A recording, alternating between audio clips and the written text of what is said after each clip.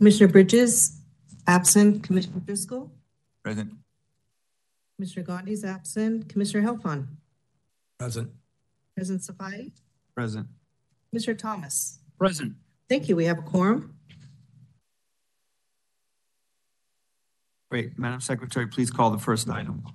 Thank you. Item number 2, communications. We welcome the public's participation during public comment periods. There will be an opportunity for general public comment at this meeting, and there will be an opportunity to comment on each discussion or action item on the agenda. Each comment is limited to 2 minutes. Please note that city policies, along with federal, state, and local law, prohibit discriminatory or harassing conduct against city employees and others during public meetings and will not be tolerated. Moreover, public comment is permitted only on matters within the jurisdiction of this meeting body, and we thank you for joining us. Great. Madam Secretary, please call the next item. Item number 3, general public comment. Great. So are there any members of the public who would like to make general public comment? I think we have some names here today. So if you can come forward.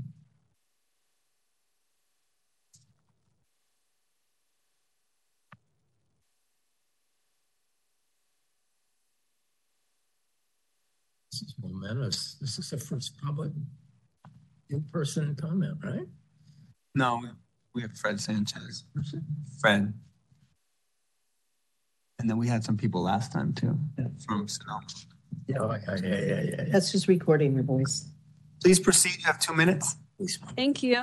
Good morning, everyone. My name is Brole Bagala, and I am a lead organizer with African Communities Together, a nonprofit dedicated to improving immigrants to fight for the dignity and respect they deserve.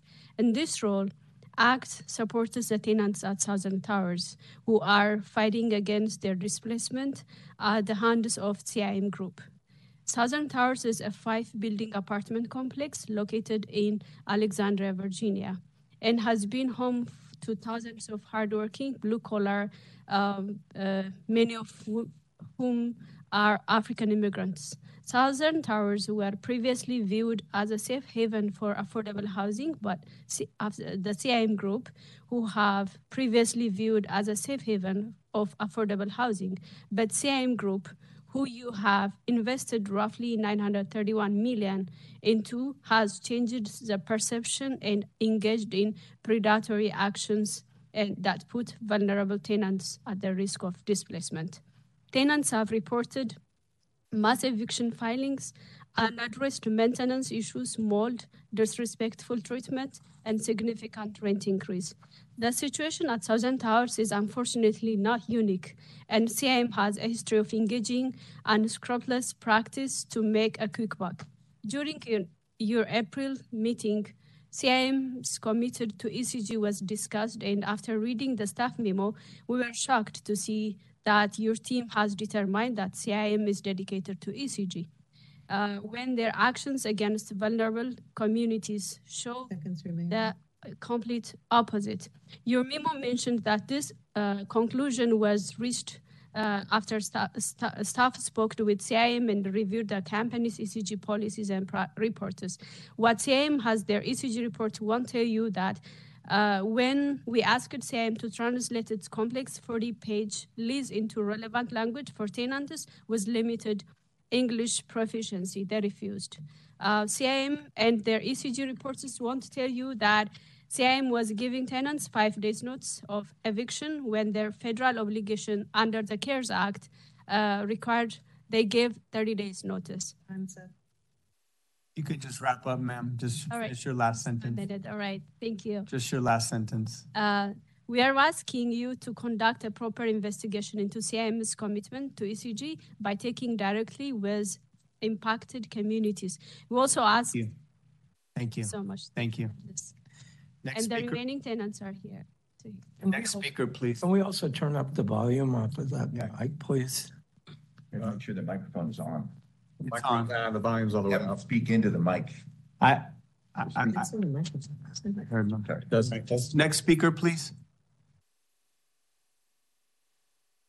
Hello, everybody. My name is Haram al-Sheikh. and I am a tenant Thousand Towers. Thousand Towers is a 5-building apartment complex in Alexandria, Virginia, and it has been home to thousands of hard-working families seeking a better life. For years, Thousand Towers has been known as a safe haven for the immigrant community. But that all began to change in 2020 when CIM bought the complex. Although CIM claims they are community-focused and dedicated to maintaining workforce housing for blue-collar workers, their actions have made it clear that they would rather contribute to the displacement of working class families than provide stable and safe housing. In addition to raising rent costs, tenants at Thousand Towers are also forced to deal with maintenance issues that CIM consistently fails to address. We find ourselves in these vicious cycles where we discover a maintenance problem. We put in a work order for staff to fix the problem. Nothing gets done. And then we have even found that some of our work orders end up getting marked as completed when no work has been done at all.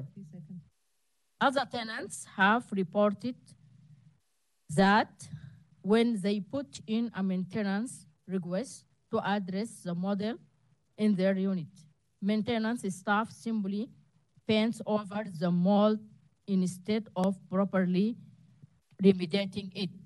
As you can imagine, this has severely impacted the quality of life for a lot of tenants.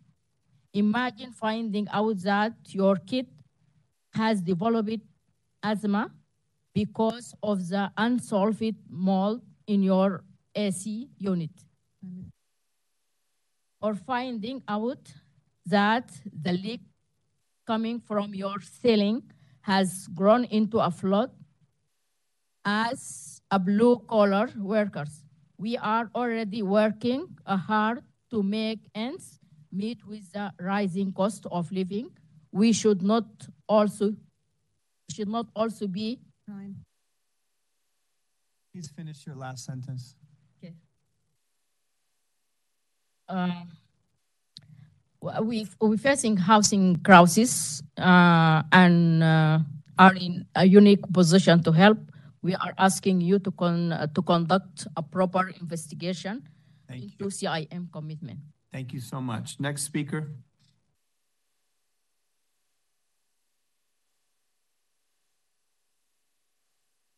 Good morning, everybody. Sorry, I'm speak Arabic. Lady translate. Someone's going to translate for you. Okay. أنا اسمي طارق أحمد ضفع الله. أسكن في Thousand Towers. Thousand Towers عبارة عن 5 مباني في منطقة الإسكندرية ولاية فرجينيا. هي مكان سكن المئات من الأسر العاملة والكادحة في سبيل حياة أفضل لسنوات عرفت بنهايات Thousand Towers كملاذ آمن للمهاجرين. لكن بدأ هذا الوضع في التغيير منذ عام 2020 عندما اشترت مجموعة CIM المجمع السكني، وعلى الرغم من ادعائهم بأنهم يهتمون بالمجتمع ويصب تركيزهم على الحياة الاجتماعية للأسر التي تقطن المجمع السكني، إلا أن ممارساتهم وإدارتهم تثبت عكس ذلك، حيث أن كل سياساتهم إرادات تعكس الوضع السيء لحياة الأسر الكادحة. العمل على تشريدهم بدلا من مساعدة هذه الأسر في الاستقرار والحياة الكريمة والآمنة. لقد التقى المهاجرين بالإدارة عدة مرات لمناقشة هذه المخاوف لشرح المعاناة التي نعيش كمهاجرين، ولكن لا حياة لمن تنادي ولا تغيير في الأسعار الباهظة للإيجارات التي تفرضها CIM علينا، ناهيك عن الوضع الصحي المزري الذي نعيشه من وحدات سكنية لا تليق بحياة الأدمين، مشكلات الصيانة اللانهائية في كل المباني السكنية. لقد تجاوز نسبة الزيادات في الأجر من 6% إلى 14% بعض الحالات، وتضاعفت قيمة ركن السيارات بما يفوق الضعفين من الوحدات السكنية المجاورة. وعلى الرغم من أن هذا النظام يقول بأن كل الخدمات مشمولة في قيمة الإيجار الشهرية، إن شركة CIM تجعلنا الآن ندفع قيمة مضاعفة للخدمات كالكهرباء والمياه. رغم الزيادات الباهظة في قيمة الإيجار الشهري. أنا أحد الضحايا للزيادة الخيالية التي تمت قيمة الإيجارات. لقد عانيت كآخرين بعد الجانحة من قلة الدخل وتوقف العمل، واعتمدت على المساعدة العقارية في تسديد الإيجار الشهري. ونسبة للظروف المتعلقة بعدد هائل من طلبات الدعم أو التأخير في إكمال الإجراءات، تراكم الإيجار الشهري، واتخذت CIM ذريعة أخرى دفع الإيجار من الدعم الحكومي لتحويل النظام مانس تو مانس. ولو كانت هذه الشركة تملك أي قيمة لما فعلت ذلك وللأسرة المتعبة بتحويلهم بسبب تأخذ الإعانات لنظام الدفع الشهري الباهظ. نحن نواجه كارثة بمعنى الكلمة، كارثة تهدد أمننا وحياتنا، وأنتم الأمل الذي تبقى لإنقاذنا من هذا الوضع المزري. نطالبكم بإجراء شفاف ما تفعله CIM والحديث مباشرة للمتضررين من ممارساتهم اللا إنسانية.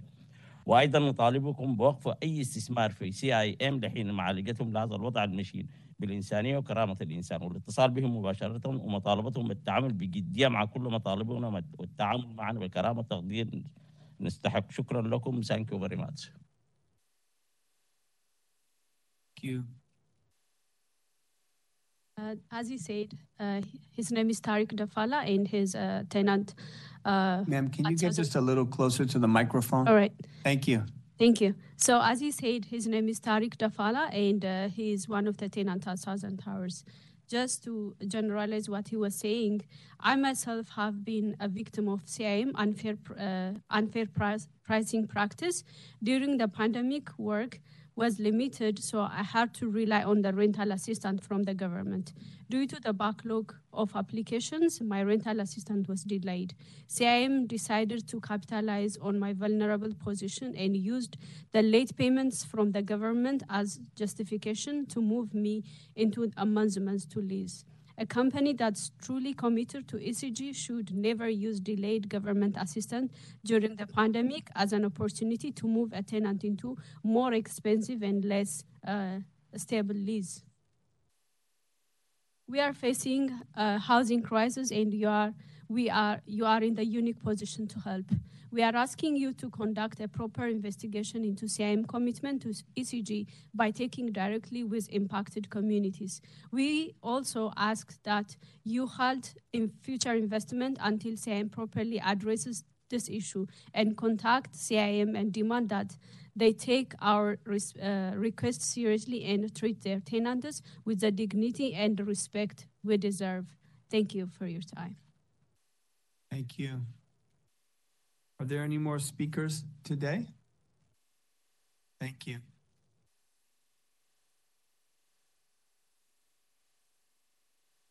Okay, thank you. Good morning, everyone. My name is Ayan Shabagas, and I'm a tenant at Southern Towers. As a tenant, at Southern Towers, I'm very disappointed in your staff's decision that CIM is committed to ESG when nothing could be further from the truth. Across the nation, tenants have been calling attention to CIM's immoral business practice. So you can only imagine how much of a slap in the face it is to now see this very company be applauded for conduct that is contributing toward our housing crisis.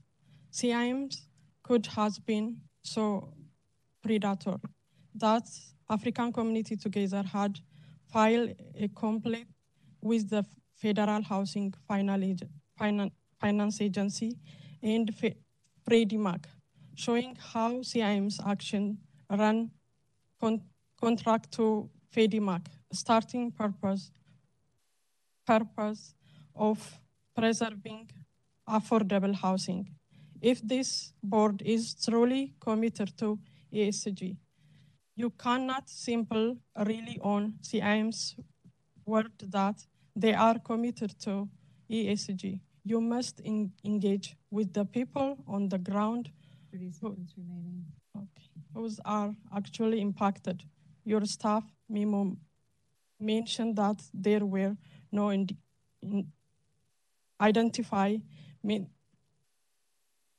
neutrally a risk associated with CIM practices. Tell that the family who are being pushing out their homes because CIM wanted to capitalize on their vulnerability. Thank you. Thank you. Are there any more speakers? Public comment? Okay. Thank you. Then public comment is closed. Madam Secretary, please call the next item. Item number 4, action item, approval of the minutes of the April 20, 2023 Retirement Board meeting. Move to approve. Second. Okay, are there any members of the public who'd like to make public comment on this particular item? Seeing none, public comment on this item is closed. So a motion made by Commissioner Thomas, seconded by Commissioner Halfon. Madam Secretary, please call a roll. Commissioner Thomas? Aye. Commissioner Halfon? Aye. President Spy? Aye. Mr. Disco? Aye. Mr. Bridges? Aye. Thank you. We have 5 ayes. Motion passes. Great. Madam Secretary, please call the next item. Item number 5, action item, consent calendar. Move to approve. Move. Okay. Motion made by Commissioner Halfon, seconded by Commissioner Thomas. Are there any members of the public who would like to make public comment on this item? Seeing none, public comment is closed. Motion's been made by Commissioner Halfon, seconded by Commissioner Thomas. Those in favor? Aye. Aye. Those opposed? Motion passes. Madam Secretary, please call the next item. Item number 6, discussion item, Chief Executive Officer's report. This item was continued from the April 20, 2023 Retirement Board meeting. Thank you, Madam COCIO. Good morning, Commissioners. I want to provide you with a number of updates for the CEO report. First, related to the forward calendar, I want to bring to your attention that the Personnel Committee will be meeting on June 20th, and the topic of conversation will be I'll hit my 1-year mark, and so it'll be my performance evaluation, and we're getting back on track for our actuarial services coordinator evaluation. And I bring this to your attention because you will be receiving from Ashley Dunning at Nasamin within the week evaluations for you to complete. And I'd very much appreciate you filling that out so that the Personnel Committee can fulfill their role and we can, again, get this process back on track. Likewise, the Investment Committee meeting is scheduled for July 12th. We have a lot to cover during that meeting. We have 3 asset class reviews, and we will be reviewing the absolute return revised guidelines. To the extent that you now are looking at your calendars and there are any issues, please let us know as soon as possible. But it's an important meeting, and I hope that we can stick to the schedule and have that on July 12th. Madam COCIO, just to interrupt, can you say who's on the Finance Committee publicly? On the Investment Committee? Investment Committee. That's the entire board. The entire board. Okay, Yep. Just wanted to make sure. Yep, thank you. Another scheduling item that I want to bring to your attention, in June, that is the time of year that we name the president and vice president for the year, and it's the time that we establish the scheduling around the board meetings. I know this past year we've changed the time. It would be incredibly helpful for staff and I think probably also for board members to make sure we reaffirm when those board meetings will be so that we can plan accordingly in our work and in our schedules. Likewise, in July, the committees will be named. And the ongoing theme here is working with you to make sure we get the committee schedule set. So I will be very active once those committees are named to work with the members and get it set and hopefully have a calendar that we can stick to for the following year. Those are the scheduling items. The next item I'd like to discuss is the board vacant seat. I want to update all the board members that on May 11th, nominations were closed for the vacant seat that we had. we had one nominee, and that was Tim O'Connor. The Department of Elections has certified that Tim is the trustee for the retirement board. We plan to have him sworn in advance of the June meeting, and I, along with staff, will work very diligently to provide orientation and onboard him. And in advance, I would just like to thank Tim for his commitment and willingness to serve on the board on behalf of the current and future retirees of the City and County of San Francisco. Finally, I wanted to bring to your attention that we've included the retirement dashboard, which is a quarterly report, into the CEO report. It obviously comes under my purview, and this is just a way to keep the agenda moving forward and include it. So to the extent that you do have questions or want us to go through the dashboard, we can, but it is available here in the materials. Are there any questions?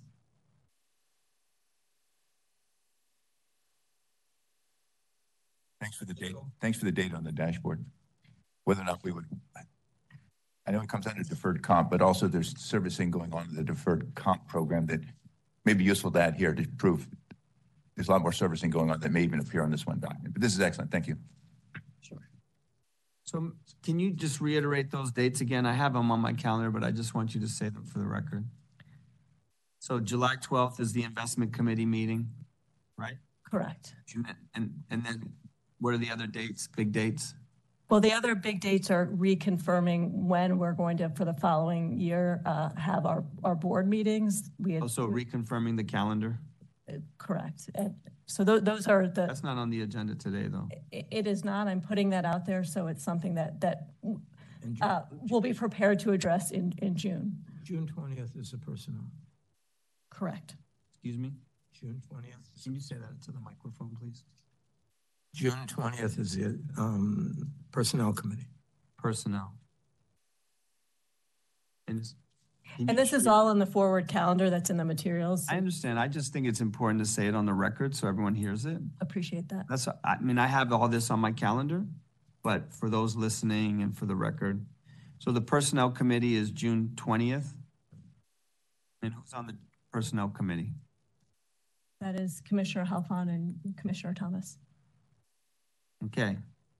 So, if there's not a committee meeting, we know who's responsible.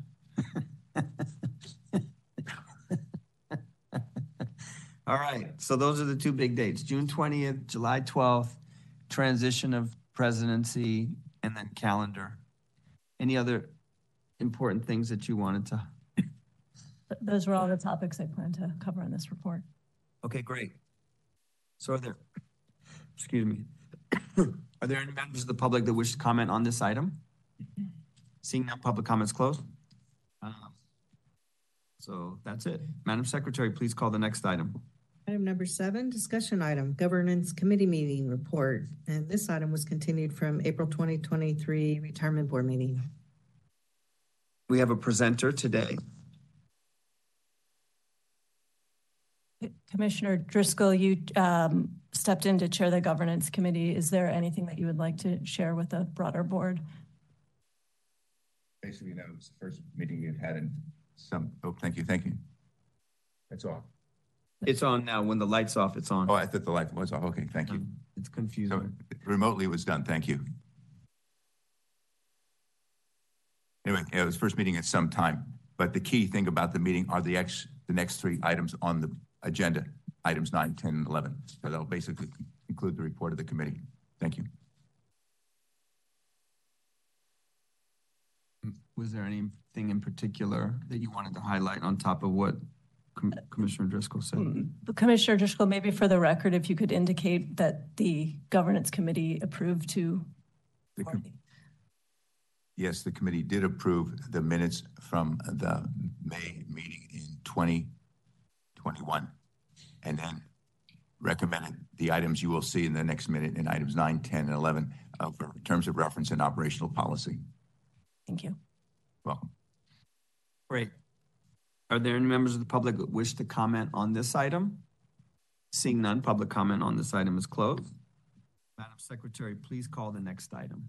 Item number 8, action item, review and approve revisions of board terms of reference and policies, minor edits. This item was continued from the April 2023 retirement board meeting. Okay. Commissioners, I'm pleased to have before you the next 3 items, which reflect the board terms of reference and governance policies.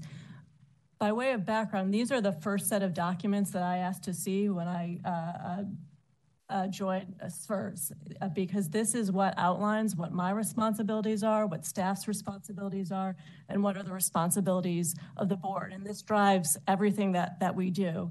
In my role, I view that I'm here to help facilitate you to adhere to these policies.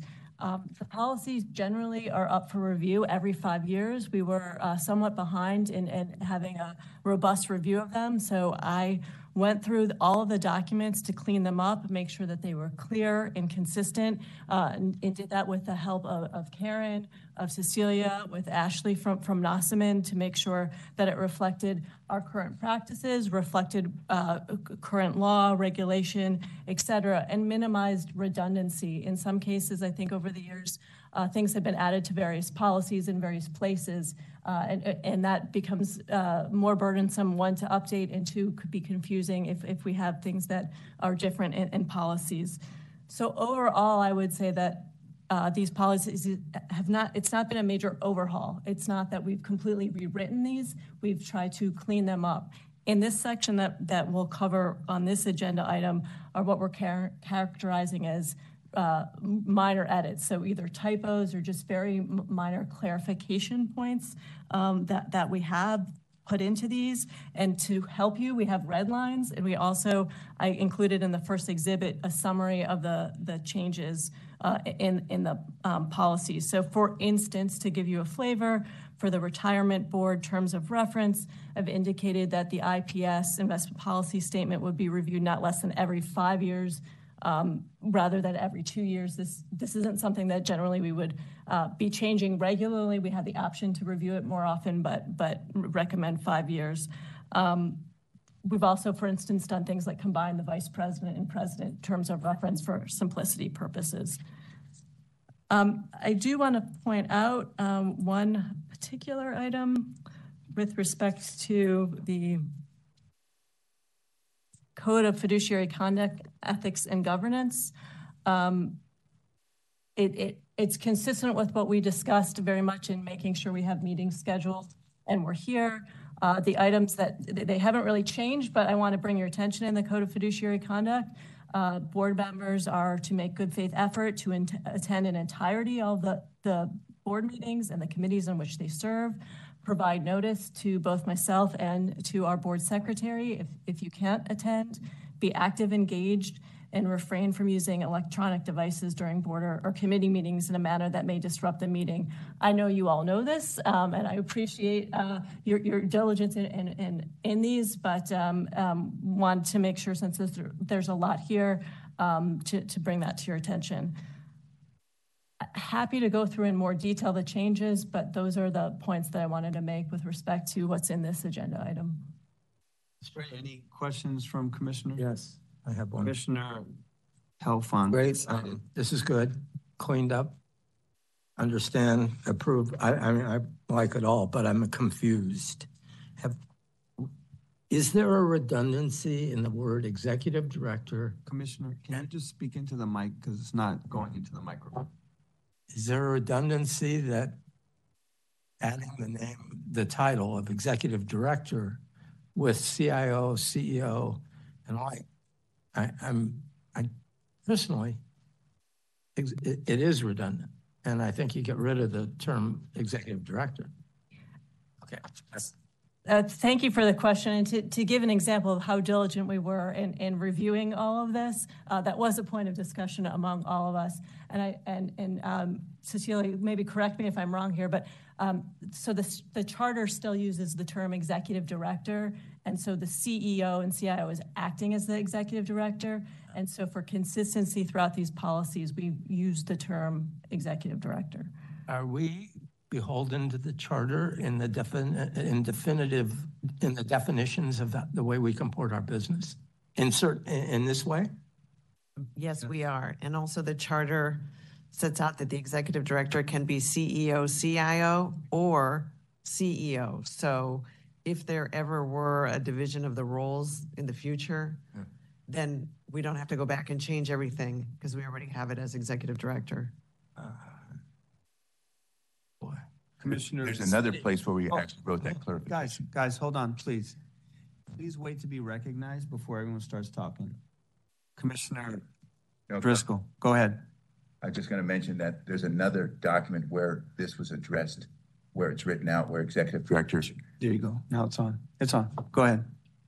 I forget exactly which document, where the phrase is, the terms executive director is equivalent to the CEO, CIO. I forget which document it was, but it's addressed there. Anyone else wish to comment on this item? Oh, please. One further point on the executive director question. First of all, the executive director term of reference addresses this point that your executive director currently is the CEO, CIO. In addition, from a streamlining perspective, almost all of your policies reference an executive director. And so to avoid the whiplash of having to change that over time with respect to multiple references, we thought this was a better approach to just keep it to executive director, having defined it as you apply it currently. Commissioner, did you have some? Okay. Any other comment? I mean, just to add on to that, I mean, we spent a lot of time with the initiative. It was partly regarding the retirement of those prior to 1996, and then we added the language about CEO, CIO into the charter. So because it's in the charter, Commissioner Helfand has defined very explicitly, we have to follow that guidance, and we were very careful to define what executive director and CEO, CIO was. We spent a lot of time with the city attorney, Cecilia, and her team. So this allows for a broader reference, and then we've defined it in other places. So appreciate that. Any other questions or comments? Okay. So that was just purely item number 8 for now. So this is about approving the revisions to the board terms of references and policies. Can I have a motion, please? Move to approve. Move to approve made by Commissioner Helfand, seconded by Commissioner Bridges. Are there any members of the public that wish to comment on this item? Seeing none, public comments closed. Motion has been made by Commissioner Helfand, seconded by Commissioner Bridges. Those in favor? Aye. Aye. Those opposed? Okay. Hearing no objection, motion passes. Madam Secretary, please call the next item. Item number 9, action item, review and approve revisions of board operations policy. Madam CEO, CIO. Thank you. This item is a separate agenda item because we were required to have this posted for 10 days, so we've pulled it out. But the items that have been edited or amended, again, are redlined as in all the sections.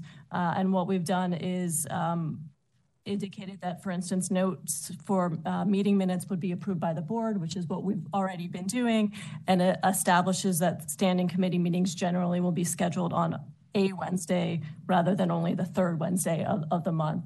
So again, discussion in here about keeping a regular schedule and having committee meetings, but the edits themselves to this document were relatively limited. I should also mention we added language on parental leave to be consistent with the city. Are there any questions with respect to the board operations policy? Any questions, commissioners? Did you have a comment? The only additional comment I'd make is currently your policy provides that public comment may be up to 5 minutes, although your practice and your board meeting agendas state that you prefer 2 minutes. This finds a happy medium of 3 minutes, which is a very common practice across. Say that again? It's on page 10. It changes the public comment preference to 3 minutes as opposed to up to 5 minutes. So that should be changed on your agendas if you adopt those. And that is the most common, in my experience, advising a number of boards across California, up to 3 minutes is a very common. And We don't even do that. Our practice is 2 minutes. I'm just noting that We have the this changes. flexibility. You have the flexibility, right? Right. Commissioner Halfon? Also, with regards to that, how flexible are we on the Wednesday date? Yeah, I was good. But hold on a second. Can you jump in back? I want to talk about that as well, but I want to finish the time limit. Does anyone have any comment on that? Just to clarify the last sentence, through the to the city attorney or the COCIO, said the president of the Trimer Board may limit the total time to 30 minutes. That's total per item or total in general? That's per item. Per item. Okay. Just wanted to point that out. That is, I believe, is state law, right? I mean, that's what we reference in when we do our Transportation Authority meetings. They state out that based on state law that each item can be limited up to 30 minutes by the chair or president. So that is our governance policy, but I just want to say on the record that that is a practice throughout the state. Commissioner Driscoll? Two things. One, it then becomes down to the definition of item. Does it apply to the motions or the item? Some items have multiple motions to execute or adopt the item. That's a loaded question, but is there already an answer to that? Well, generally it's per item. I can't think of an example when we had more than one vote per item. I think we usually try to break it down so it's one vote per item. Well, yesterday we could have had 4 at the deferred comp meeting. We decided to package it, but it could have been 4 separate motions. I'm just trying to understand the issue. Well, I know you do have, Commissioner Driscoll, if there's multiple items, you can merge multiple items on an agenda, and then then becomes one item the public can comment on, not each one separately. What I'm trying to drive at, if somebody wants to speak and get his 2, 3, 5 minutes on every motion as opposed to the item. Yeah, no, It'll go, if it's the point that the president or whoever is chairing the meeting can make that ruling to and include, which is my next point, it doesn't have to be 3 minutes. If we use the maximum limit of 30 minutes, we say, folks, unfortunately, there's so many speakers, we're going to have to reduce it for 2 minutes today, like we did today. Right. That flexibility there is under control. I just want to make sure that the public would understand. Yeah. Okay. Item means the item, not by motion. Right. Good point. Thank you. That's correct. Any other comments or questions on time limits? Okay. Now, Commissioner Health, I was going to ask the same thing, so I'm glad you brought that up. Go ahead. Please reiterate your. No, I'm just, I think it's essential, and I'll speak candidly. When President Safaye came on as the president and in his role as a commissioner here, as well as a supervisor for the city, the supervisors have a very full agenda, and it's monthly. I mean, it's more current than we have. So I'm just, if in the future, I know Wednesday is something that is sort of ingrained in a lot of our constituency, our operations. It's been that way. We switched to Thursday to make it operational in terms of President Safaye. But are we locking ourselves in here on this item?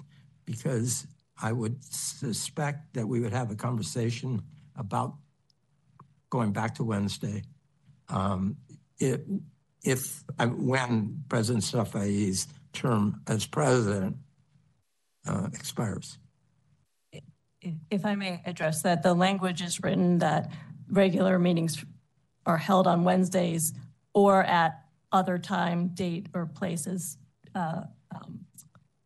that the board may designate. So it does provide some flexibility. I think it's anchoring in on a Wednesday, but provides flexibility if a different decision is made. Where does it say the part that you said? Yeah. At the very end. So I'm looking at page 4, item 18A, where we say regular board meetings on the second Wednesday, and the last phrase is, or at other time, date, or place as the board or a regular meeting may designate. Yeah, I didn't see that either. But why wouldn't we, just to continue the question, why wouldn't we, if we're gonna, are we passing this, are we gonna pass and enact this today? Approve it? Okay, why wouldn't we say there will be Thursday of each month at 11, like it is right now, and then if we go back to that Thursday, I'm sorry, why not put Thursday in and then go back to Wednesday if we choose to? Just go ahead. Commissioner Thomas? I think that the current draft makes sense in that it provides us with the flexibility to return back to the original date if necessary, but we could also maintain the current one, especially if we're looking at this in the future. Given the way that it's written, it seems like it allows us to the flexibility to do any of those. The date, is locking us in. So I feel like I agree. Yeah, I like it the way it is. Okay. Bridges? Thank you, President Safai. I concur with Commissioner Thomas. I think I like the language the way it is because it gives us the flexibility. If you go to Thursday, Friday, it doesn't matter because that last sentence gives you the flexibility to move. But I like it the way it's stated now. And also as a member of the Governance Committee. Okie dokie. You okay with that? I'm fine. Yeah. Just to add on to your point, the main conflict was if you have a member of the Board of Supervisors that also serves on the Budget Committee, the Budget Committee meets on Wednesdays. So that was why it didn't matter which week it was in the month. It was the fact that it was a Wednesday. I know here it says second Wednesdays. I don't remember.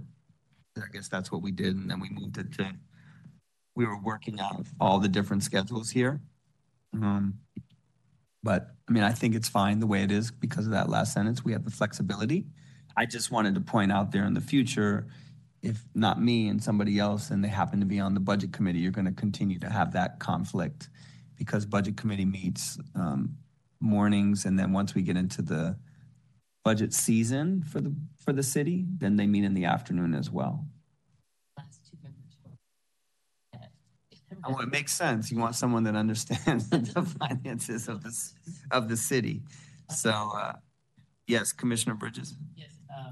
If there are no more comments on this item, President Safai, I move that we approve the revisions of the board operations policy. The motion made by Commissioner Bridges, seconded by Commissioner Helfand. Are there any members of the public that wish to comment on this item? Seeing none, public comment is closed. So a motion's been made by Commissioner Bridges, seconded by Commissioner Helfand. Those in favor? Aye. Those opposed? Seeing none. Hearing no objections, the motion passes.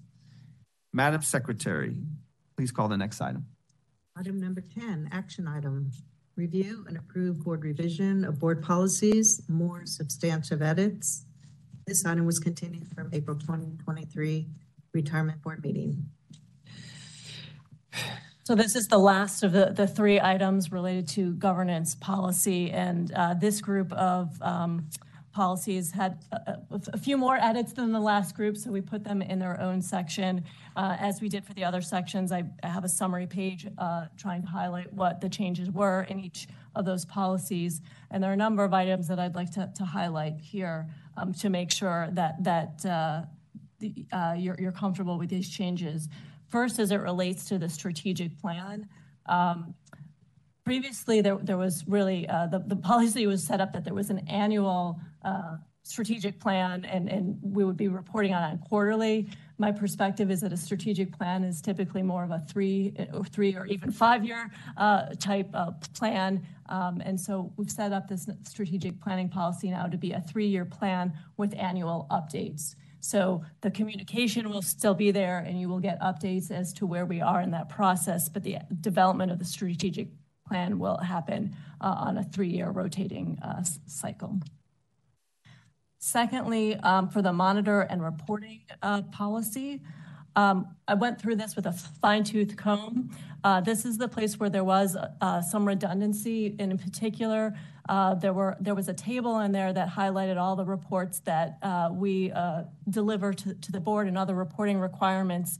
And a lot of that was already covered in all the other policies. So what I'm recommending here, and what you'll see in your materials, is I updated the table so you can see all of the items that are now current with the other policies, but I do recommend removing the table because we run the risk of, again, we change a policy in one place and now we have to change it somewhere else. So I have a very, very detailed report schedule that I'm maintaining. I can make that available to you. We are not losing any reporting. I just don't want, I don't recommend having the redundant table here in this policy. The third item that I wanted to cover is with respect to the communications policy. And here wanted to highlight some and reaffirm some items that are in the communications policy. First, on communications with staff, as written in the policy, all requests for information that require work should be done in writing and should be directed to me, the COO, or the actuarial services coordinator. Copy me, please, on all those emails. And these are requests for consideration, not necessarily action. And I'll get to that in a second. But please do not reach out, and we have this in policy, to individual staff members with requests. Again, they should go through me, through Karen, or through the actuarial services coordinator. The reason I say that the requests are for consideration is I want to work successfully with you all as a board. We've gotten a lot of requests. Those are great. We're very happy to have an inquisitive and engaged board. I am keeping an informal log of all the requests and want to make sure that the time spent by staff is aligned with the collective board's view of where we spend time. So we will work with you on that, and we may have further discussions. But first and foremost, again, just wanted to highlight that communications with staff on work requests should go through myself. Secondly, communications with members and beneficiaries. Want to reiterate. Before you go on to that, Madam Secretary, Madam CIO, the last sentence that you saved. This policy does not include routine requests for readily available information. What does that mean?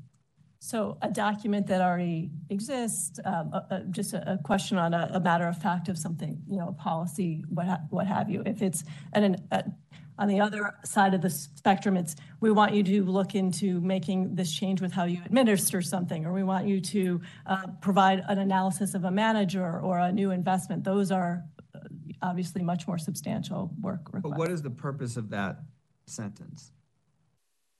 It seems non sequitur. So are you saying what I think you need a little more there. It's not making sense.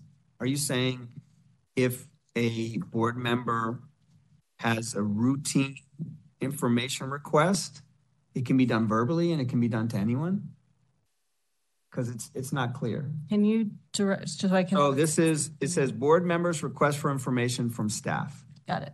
And there's no page number, so I can't tell you a page number. Yep, no, I'm there. I see where you're okay. So I see the things that you struck, and we've had conversations, and I've been very clear in terms of what I believe is the right way to communicate. It should definitely be on every board or any that I know in the city. Communications from commissioners are done directly to the executive director and CEO, CIO, not to staff. And I think that's very clear, except for that last sentence. The intent was to give a little bit of flexibility. If you want a basic document that's on our website and you're in a room with one of our staff members, we don't have an issue with you saying, hey, can you send me that? The idea is if there's any work that's required. I think that's too broad. I think that personally, and I'm happy to have other commissioners weigh in, but I think personally that the communications from commissioners should be through the CEO, CIO, or the actuary service person. I don't think it should be direct communication with staff for any information, personally. I don't think that's a good practice. I think it's too flexible. It leaves room for a lot of things. And the interaction dynamic is one in which it can start off with a routine request that then grows into, but I can do, and then it becomes even more than that. I don't think it's appropriate. I think we should strike that last sentence. And I think Ms. I just have a comment from a governance perspective. I think it's a really good observation. One way to reflect, I think, both interests, and I defer to your CEO, CIO on this, but would be to note that it does not include routine requests for readily available information and then identify to whom that should be directed. For example, your board clerk. If the request is for the board packet for a meeting or to know where the policies are within your systems, you shouldn't, presumably from a governance perspective, be taking your CEO, CIO's time with that, but the board clerk would know exactly where to direct you. That's fine. So that might be an I insert. mean, if it's readily available information, it should be directed to the board clerk. I'm fine with that. That makes sense.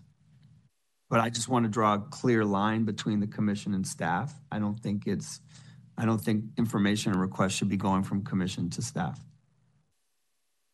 I don't think it's appropriate. So I'm happy. Commissioner Driscoll? I assume the way Ms. Dunning brought up this issue, for example, the board has an executive secretary. Do we have to go through the executive director / CEO, CIO to ask of something? No, I think that was the point. That's clear. Okay. I think that's a good point. I use different terms. That's one. Two, what about the actual services coordinator? Well, it's mentioned here. It's one that's allowable. It says COO or Actuary Services Coordinator. So now let's make those are clearly understand the same chapter. What about any of our external? Well, that's in a different area. External communications. But do I have to go through the executive director? It depends on what external communications you're referring to. Our general consultant, sometimes called the board consultant. So right now you're talking, the Commissioner Diswell, you're talking about requests for information from staff. So that would be a different section of this that should be discussed as well. But maybe not. Maybe we can refer to that. Well, sometimes it's to it. Some of the subjects we work on here are worked with board, staff, and external people. Obviously, the executive director, CEO, CIO wants to keep track of everything. That makes good sense. But make it a requisition that I have to go through her to talk to somebody else. Sometimes it gets awkward or forgetting. Usually when I know who the person who has the answer to the question, I CC the CEO, CIO. Is that in violation? Would that be a violation of the rules? The way I look at it, but I would have to, I want to hear what the CEO has to say. So to Ms. Dunning's point, the section that we're talking about is information from staff. There are sections on guidelines about communications with others. Specifically address Commissioner Driscoll's question, though, with respect to the board consultant. It is your consultant, and specific to the board consultant, those communications can be direct. That's in some ways comparable. The actuarial service coordinator reports into the board, and it makes sense for you to have that direct access there as well. Where's the section that talks about? If you turn back, if you turn back to the prior page under item 11, external communication service providers, I believe that directly addresses this point and notes that board members simply agree to inform the board president and executive director in a timely fashion if they are having significant communications pertaining to Spher's business with those individuals. Yeah. And it references the investment consultant. So there's absolutely no prohibition on that. There's simply a it says to keep them in the loop. Them apprised, right? That makes sense. And in terms of the title that's referenced, I defer whether it's board clerk or board executive secretary, but it's the same person to whom we were referring, I believe. What is the appropriate term? Board secretary. So there's a couple other items to discuss on the communications policy, but I just want to make sure we're clear on what we're going to change. So what we will change here at the end is that this policy does not include routine requests for readily available information. That those can be directed to the board secretary. A comma, which should be directed to, yeah. Okay. Or which are to be. We could make it more directive.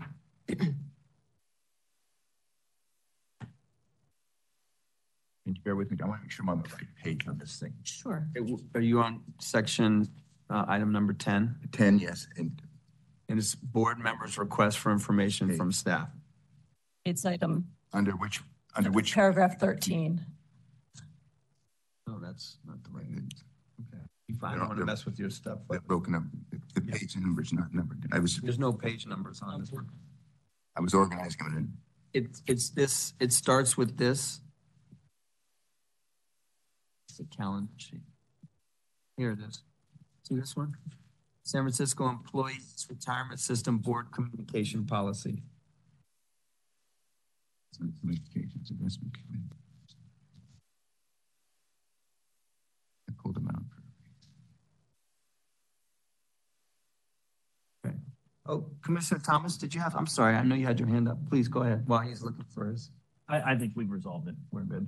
Okay.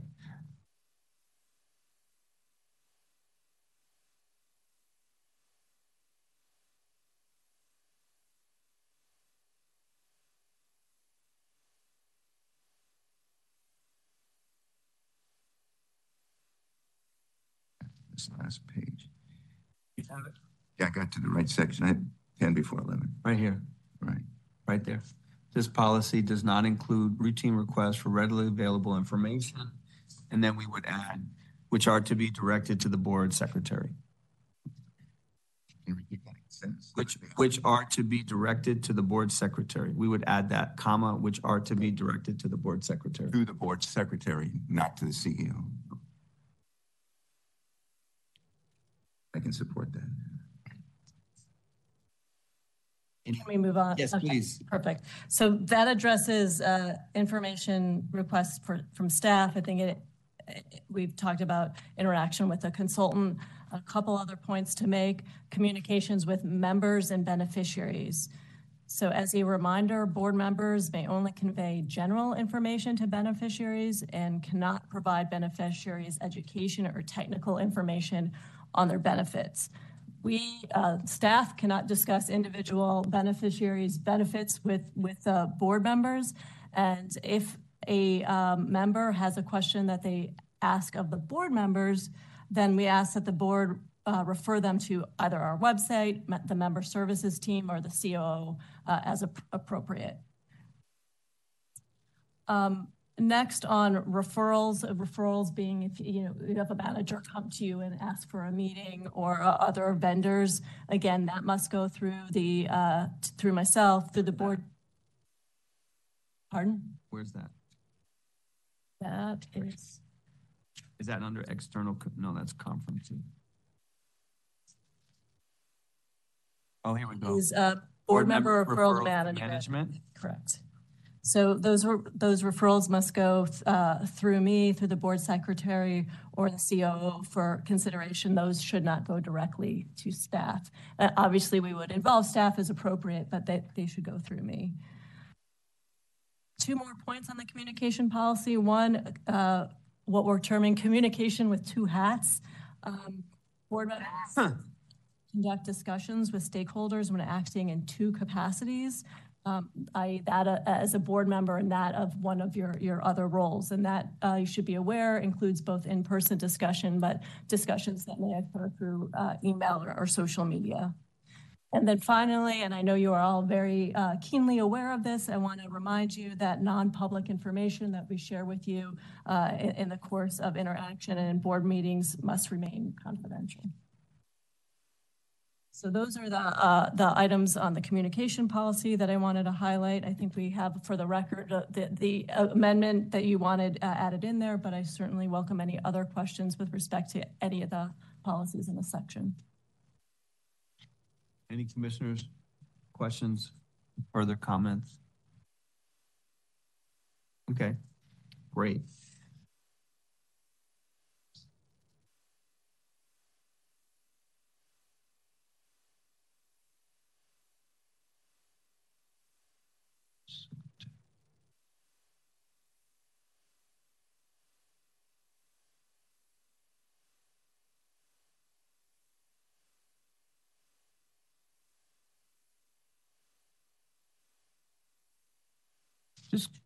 Just going back to the board member referrals to management.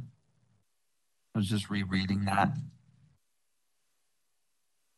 So that's been a consistent practice, but you've added some language or removed some language.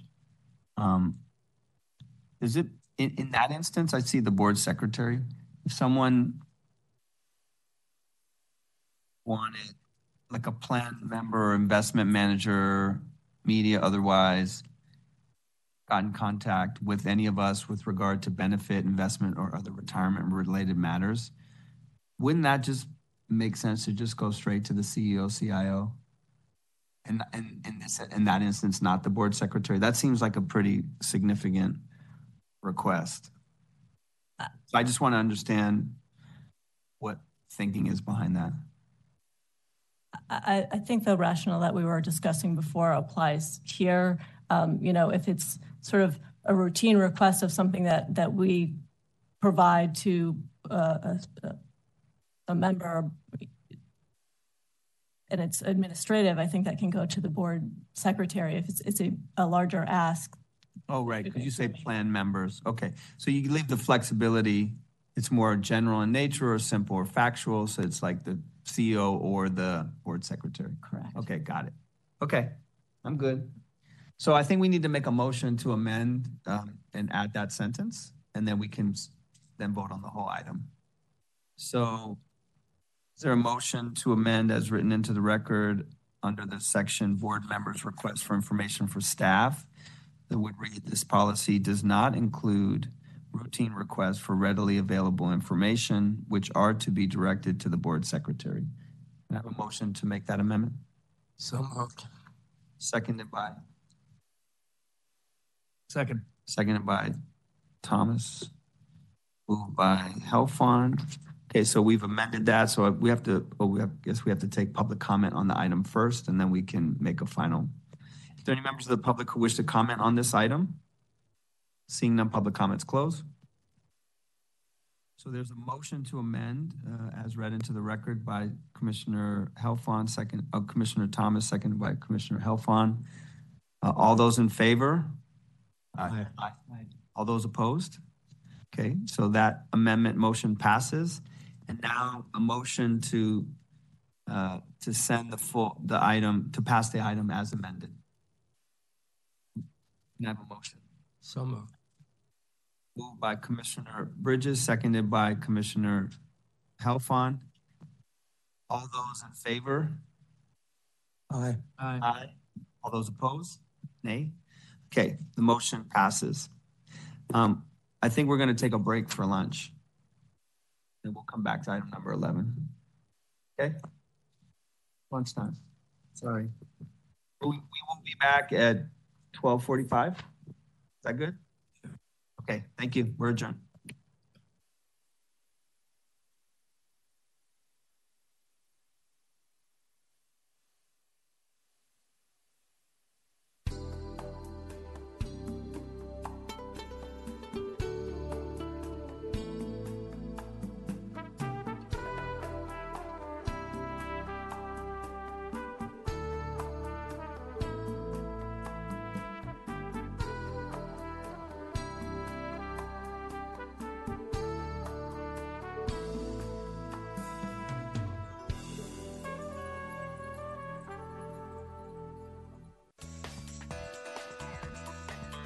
SF Gov TV, San Francisco Government Television.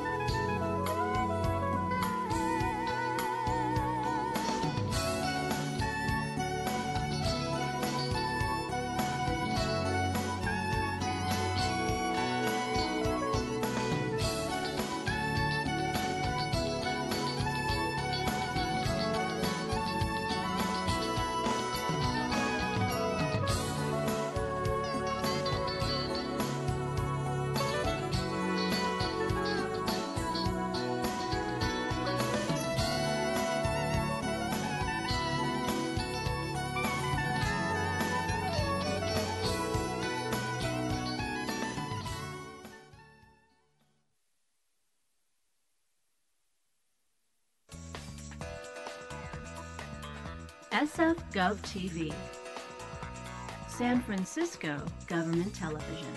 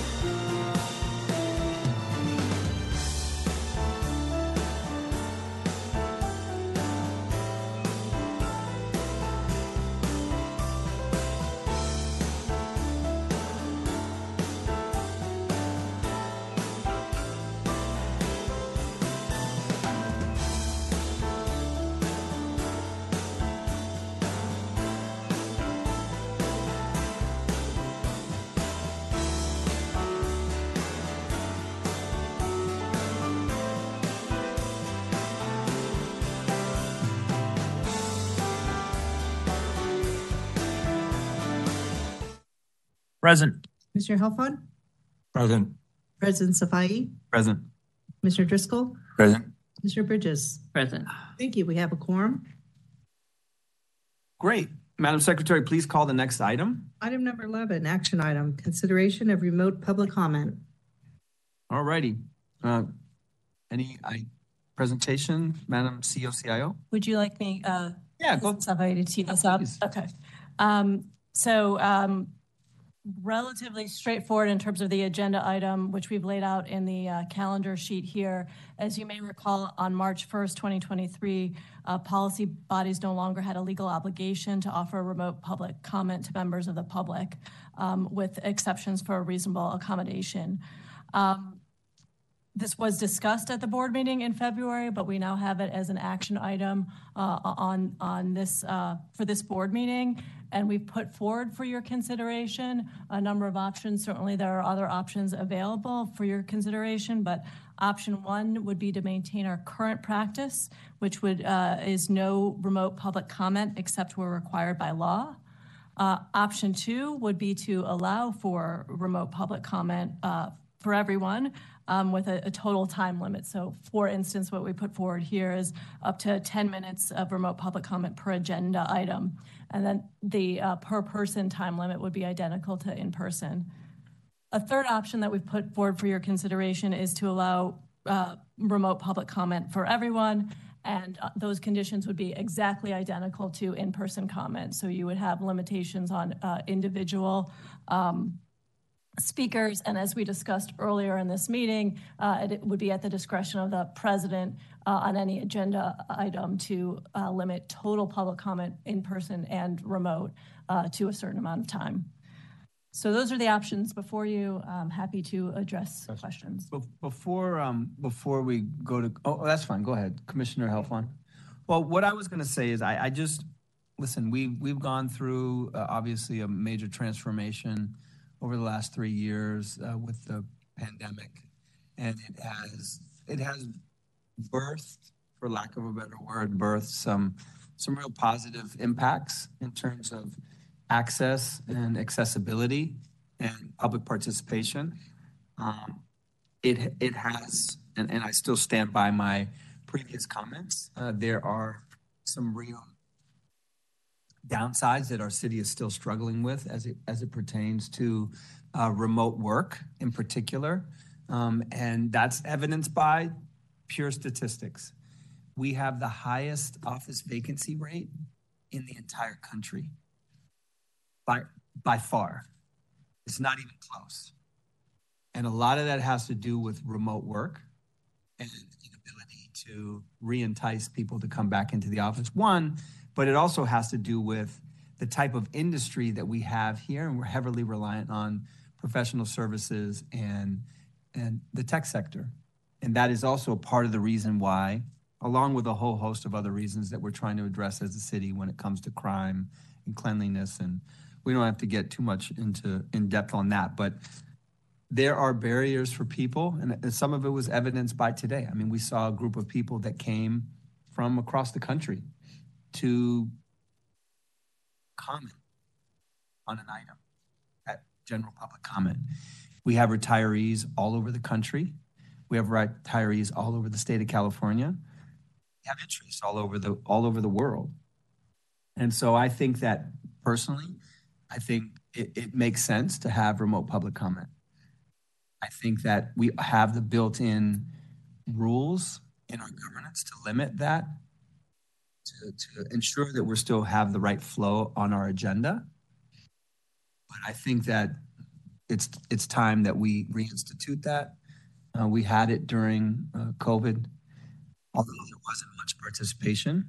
Still, as an option, I think that some of that has been shown to be a positive in terms of getting the input and information that we need. So, go, Commissioner Helfand. Well, I'm in favor of let me backtrack. As much as I don't want to say that getting older is a disability, but when we have participants in this building, particularly this building, because we have the retirement board here, and below us, I think, is health service system. Mm-hmm. and it involves a major constituency of the city and county of San Francisco. And just in the volume of responses I've been emailed and what, I totally agree with Supervisor Safai that we should make it available to our constituency and actually the city, the whole entire city.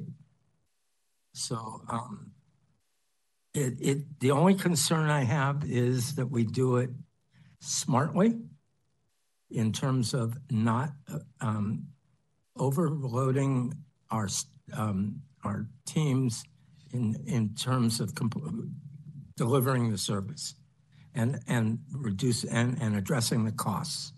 So I'm sure AJ wants to say. Thank God. No, I'm finished. That's my position. Commissioner Thomas. Thank you, Mr. President.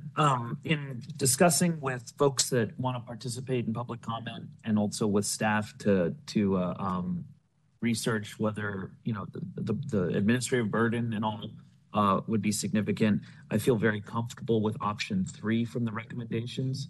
And seeing Commissioner Bridges' gesture, I'm going to go ahead and make a motion to adopt option 3.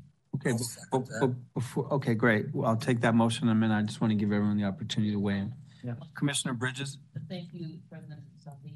I think option 3 is the best solution for us because, again, going back to having constituents all over the country and some even outside of the country who move to other places, it gives everyone an opportunity to due process. It gives everyone an opportunity to voice their opinion. Not everyone can get on a plane, and I applaud the people that came in from across the country. That's no easy feat. And financially, economically, I mean, it's tough. And we have some people that are disabled.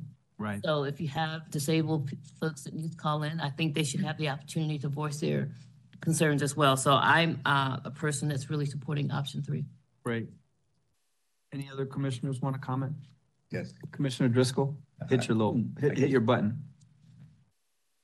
I can certainly support option number 3. It's superior to the first 2, though it may be in one sense more convenient for us with all the other items we're trying to cover. But I think to use the word smartly that Commissioner Helfand just used, how we would implement option 3 can help us achieve our other tasks, meaning we've never actually then invoked the time limit on a topic. And therefore, some meetings on one item, it goes hours, which is fine. We want our members to be recognized.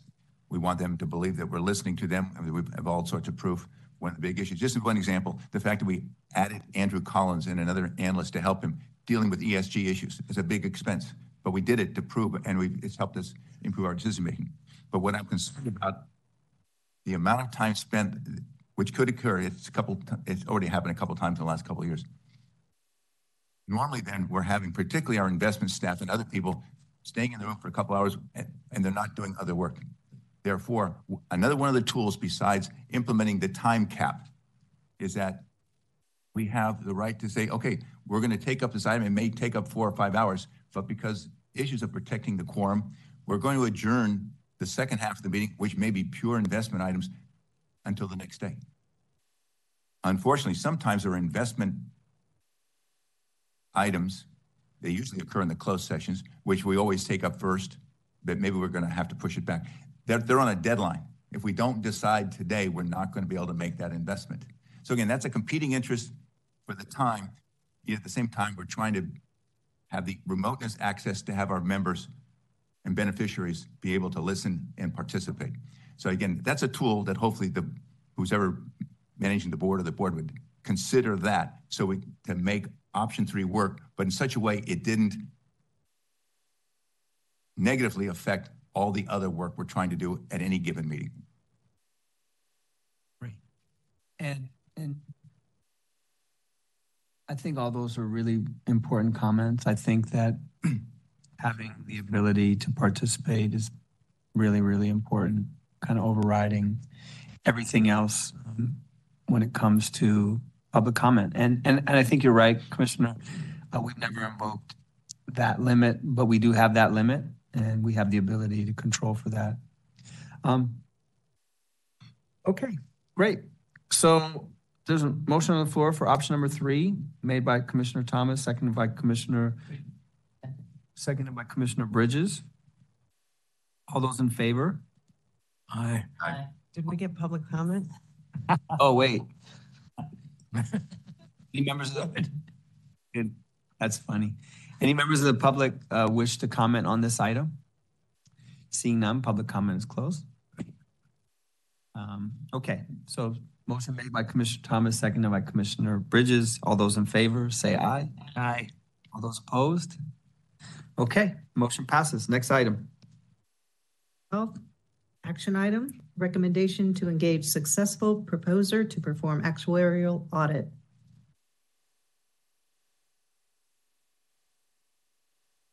Good afternoon, Commissioners.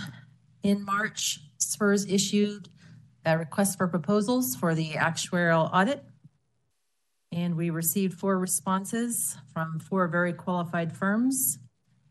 After considering the proposals, we are asking that the board approve engagement of GRS to perform the actuarial audit. GRS scored highly under each selection of criteria. They can deliver a high-level national view of our plan, both firm and consultant experience, and they provided a very competitive fee for the actuarial audit. Do you have any questions? Any questions, Commissioner Driscoll? 2 questions. One, who was on your team? It was Karen and Allison and myself. Thank you. Second question, has GRS ever done audits where Chiron was the consulting actuary? I did not ask that question. They have. They've done thousands. Yes, I think exactly. experience, so probably. Okay, thank you. Happy to support your recommendation. Thank you. Any other comments? Move to approve. Move to approve by Commissioner Helfand, seconded by Second. Commissioner Driscoll. Any members of the public wish to comment on this item? Seeing that, public comments closed. Motion's been made by Commissioner Helfand, seconded by Commissioner Driscoll. Those in favor say aye. Aye. Aye. Those opposed?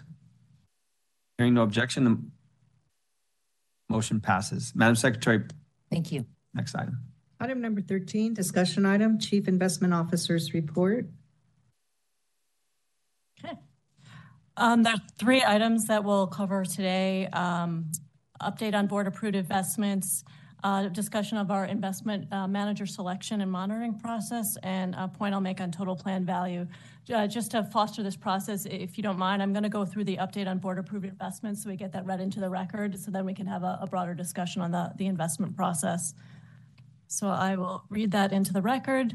At the board meeting on March 16, 2023, the retirement board approved in closed session an investment of up to $25 million in Pelion Ventures 8. SFR's investment of $25 million in Pelion Ventures 8 closed on April 5th, 2023. Next, at the board meeting on March 16, 2023, the retirement board approved in closed session investments of up to $10 million to KVC Secondaries Fund 3 and up to $100 million in Knightsbridge H 2019 LP. SFR's investment of $10 million in the KVC Secondaries Fund 3 closed on April 28th, and SFR's investment of $100 million in Knightsbridge H 2019 LP closed on May 1st, 2023. Next, at the board meeting on April 20, 2023, the retirement board approved in closed session a commitment of up to $80 million in TA 15. That fund is classified as a growth capital investment within the SFR's equity portfolio. And it closed, the $80 million investment in TA 15 closed on April 27th, 2023.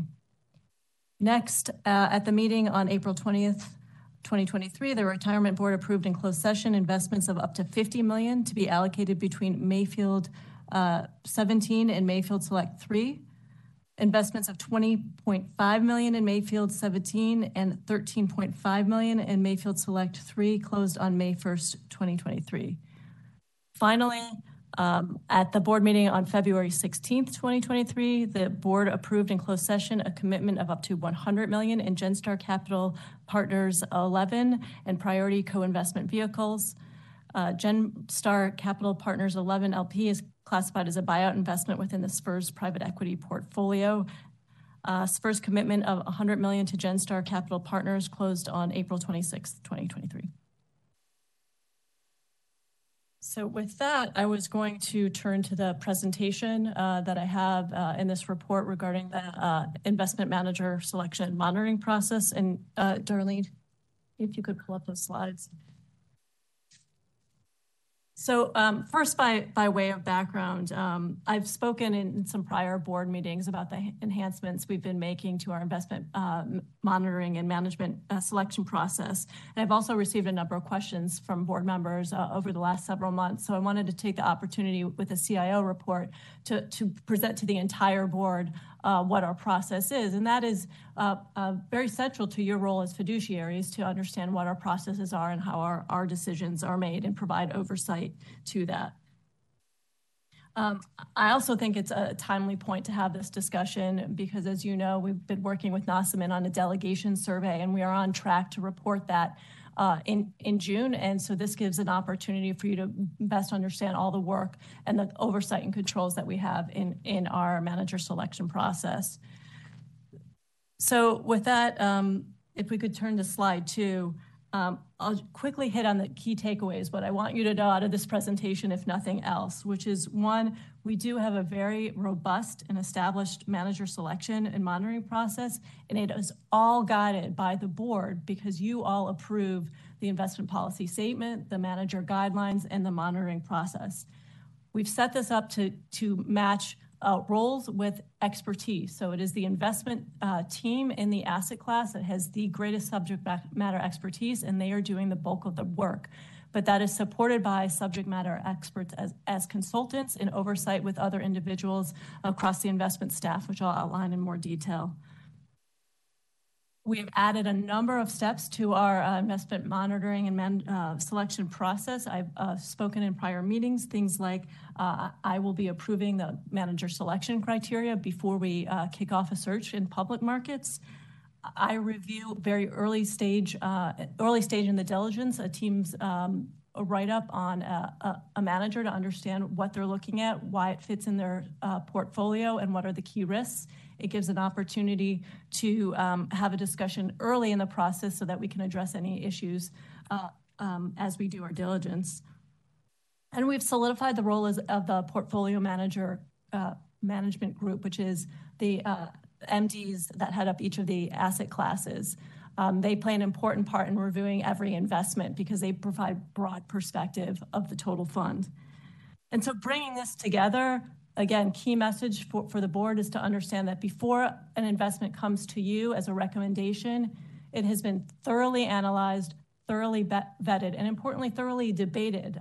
We have a robust dialogue with consultants and within our own team, pushing each other to make sure that we've evaluated the risk, done our work, and done the diligence. Now I'll dig in a little bit more to those points. If we could flip to slide 3. So who's involved in this process? The investment staff, which we have at the center, is really the asset class team. And they work with a lot of individuals throughout this process. What we're showing here in green are sort of what we're calling for the purposes of this conversation, the internal oversight parties. So that's myself, that's the portfolio management group and operations. And then we have relative again to the staff, the external oversight, retirement board, general consultant, asset class consultant, and working with outside counsel in the city attorney's office. So you can see there are a lot of individuals involved and aligned with their expertise. So that's who the parties are. On page 4, what we talk about is what the parties do. And again, this is all outlined in the policies that you all as a board have approved.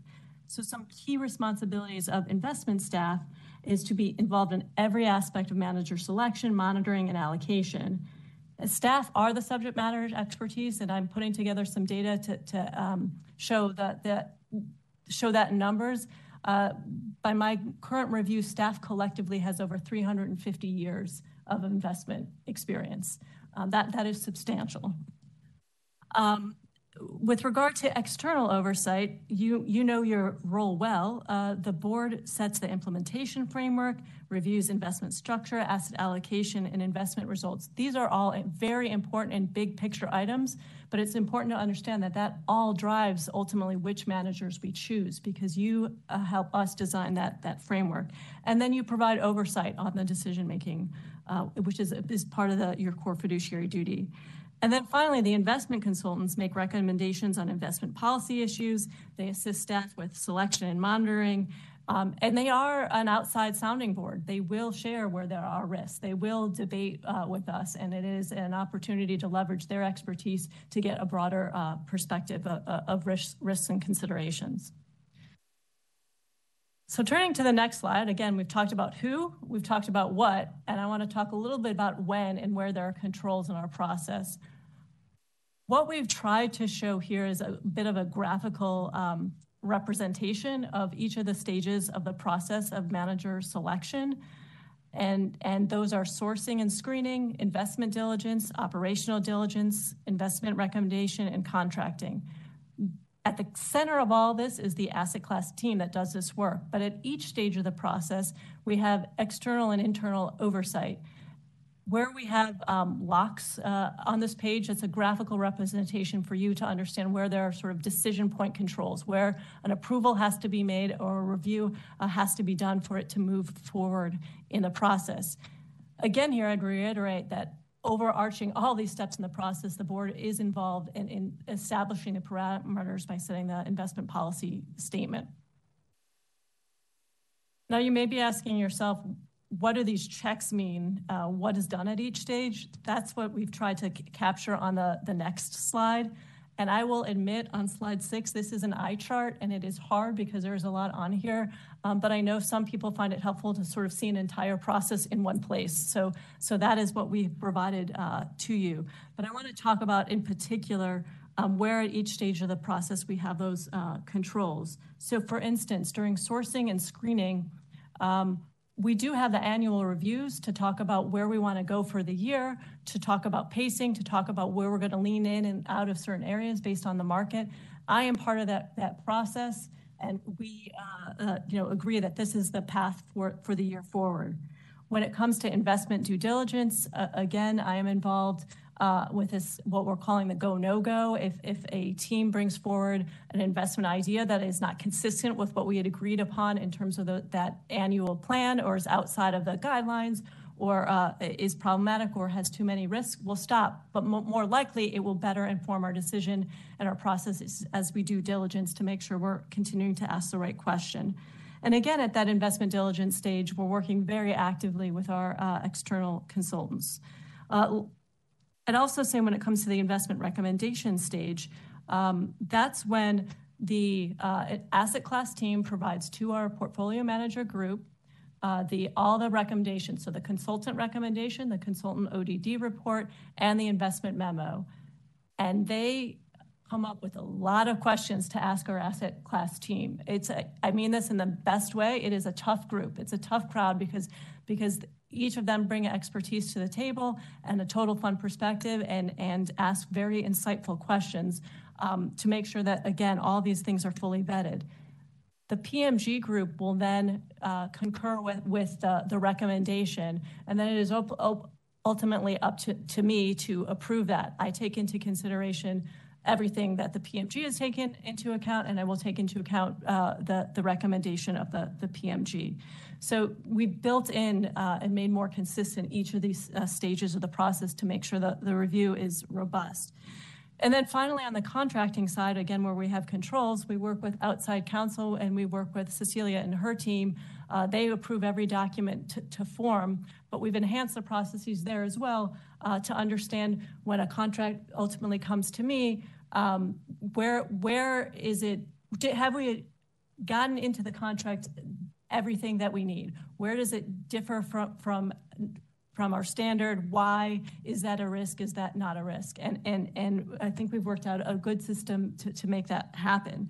So what I'm trying to convey, and it's a lot of detail and there's a lot more on this page, is that We've systematized the process to ensure that we leverage the expertise of the asset class team, but have good and appropriate oversight through our consultants, through outside counsel, and through the broader set of individuals in the investment staff. And I should also add, our investment risk team plays an important part in many steps of these processes. And we're building out that team so we have the bandwidth to make sure that we have that risk mindset with every decision.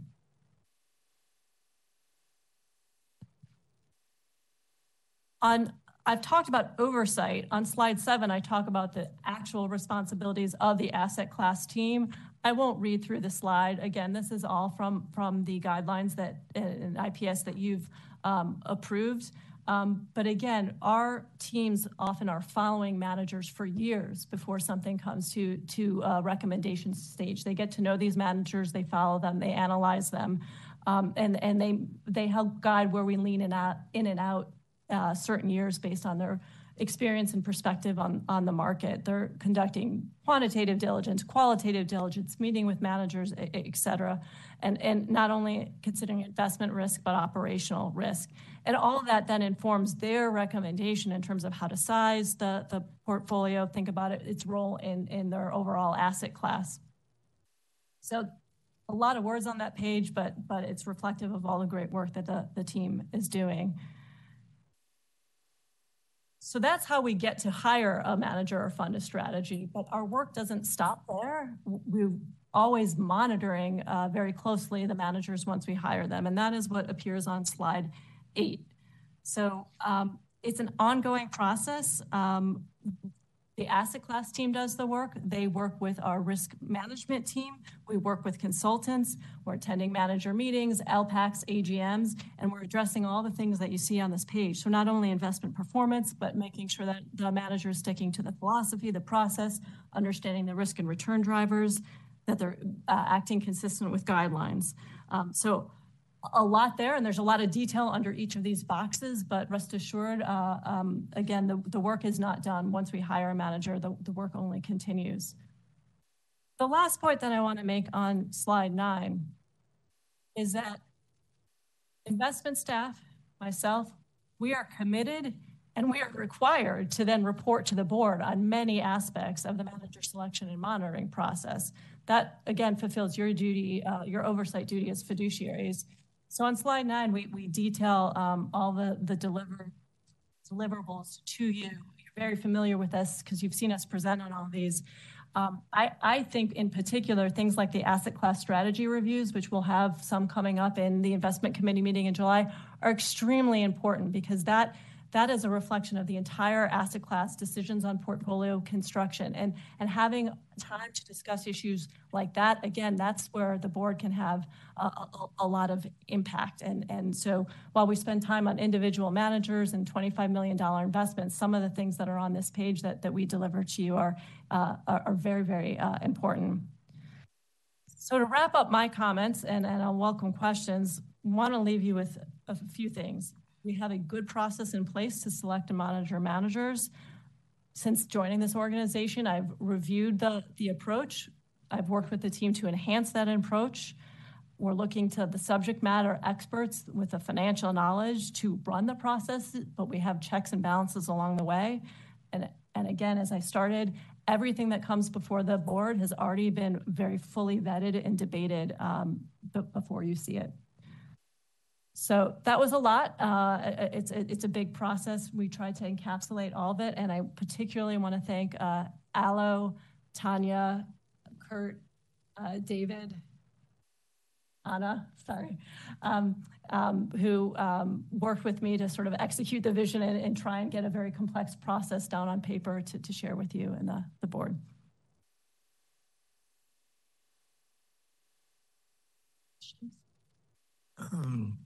Just a comment.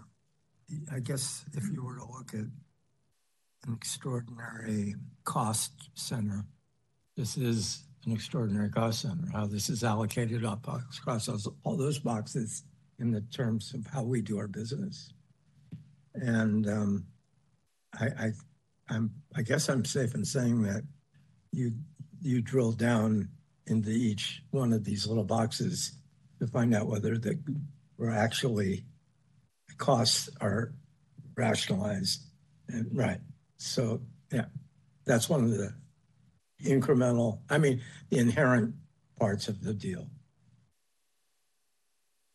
Yes, and I think we included in our budget proposal sort of a return on investment for the returns that we're able to achieve by investing across asset classes, investing in private markets, and it is a significant risk or sort of return on that dollar investment. I think I would circle back to go to a primary thought that I have in this area is that for instance, in all the work that we go through these boxes to put an investment to the board for their consideration to make that investment, the packet sometimes can be like this and sometimes can be like this. And that's just what we're getting. You've got probably reams of data and whatever that staff is using to come to the conclusion that you want to make that investment. So that is an area of opportunity, probably. And we've talked about that.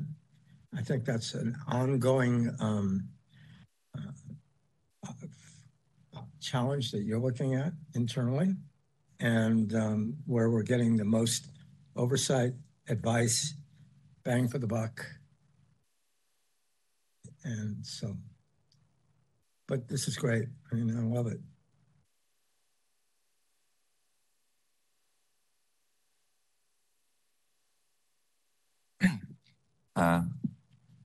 Thanks for doing this document this way. I'm going to make a couple observations, but the fact that it is in a bridge representation of the IPS is great. I like pictures much more so than words. That's not why I don't always have a lot of respect for lawyers, but pictures are easy for people like me. No offense to the lawyers. The one clarification I want, though, is the phrase back on page 7. Just one of the, again, I know it's a discussion item, but determine ability to meet SFR's objectives. Can you just clarify that? So I want to make sure I understand that's a very important statement. Specifically ties to investment objectives as outlined in the investment policy statement. So both the objectives, I think, for the total fund and for the asset class. That objective, which then leads to how we invest. Okay. Thanks for, I think it's back on page 2, when you sort of list, page 4, all these, what the internal team / investment staff does. Many, many complex tasks. So I know that in one sense, doesn't represent everything staff has to do, but I'm glad you see you have the issue of managed risk there. The order doesn't represent how important anything is. That's one, too. The one missing piece of the puzzle, I thought, again, this is a discussion, it's not meant to be complete, but one of the active decisions delegated to staff is the issue of how much leverage for polio to get and how then to invest it. That's actively investing, that's not monitoring. That has to be monitored. So to the extent this becomes representative going forward, we have to figure out how to include it. So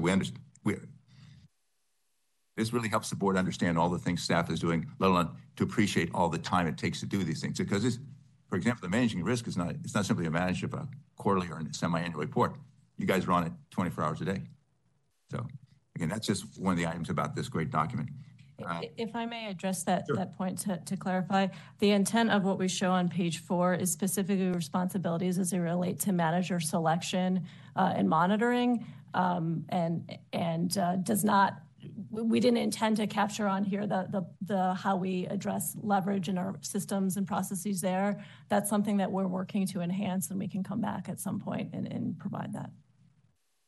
Okay, that's a useful clarification. Because the bullet point there about rebalancing assets, that's, again, rebalancing that's one of the ways you manage risk, because guardrails or guidelines that you're giving, you have to do that. There's another aspect of the authority staff has to do you're able to move money within an asset class. Those are active bets. That's something else that the board has to make sure that's being monitored. You're reporting and the consultant is watching that thing. It can be a significant amount of money after a while. Again, a lot of tasks, a lot of responsibilities. It'll always come back, are we giving you and staff enough resources to do that? Which means time and people and being compensated correctly. Okay. How this represented in one sense the process, I've used a phrase, increasing value, increasing enterprise value, which usually most people think is finding another opportunity, another investment to make and invest. One of the less well understood items is improving the process, much like hiring more and better people, leads to increasing value. And it's on a whole range of issues, making this a good place to work, a place to stay, where you're going to be respected, where you can really use your brain to help us make more money and, more importantly, manage risk. So again, great document. Thank you. I would say it sounds like this is representing the process that you can see where how to improve the process along the way will also increase value. Thank you. Any other commissioners? I have one other item in the CIO report that I wanted to mention, but were there any other questions on? Okay. So the last item that we have, as we have every month, is the plan value report. And in the spirit of transparency, I do want to bring something to the board's attention. We've talked in the past about the denominator effect, and you've understood why we've been overweight of private equity. But there is one other area that we are underweight, and we're underweight relative to the guardrails, and that is on treasuries. And we probably at some point will come back to you with a proposal to maybe consider both treasuries and cash together and our exposure there. The reality is, in this interest rate environment, you can get return on cash. We're not often sitting on cash, but the way that we are going to probably manage it going forward is to think about cash together with treasuries, because those are the assets that we're looking to get liquidity for.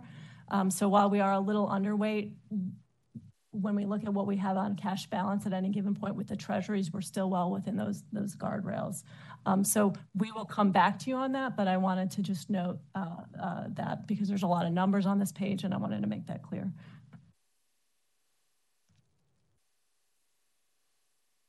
Any questions on that? I'm just curious then, how do you count the numbers? Because in the last few years, we get that large of influx of cash in July. But that then allows the team to use that cash as like collateral to use derivatives like leverage. Do you count it that way when it's invested that way, or is that the minus number?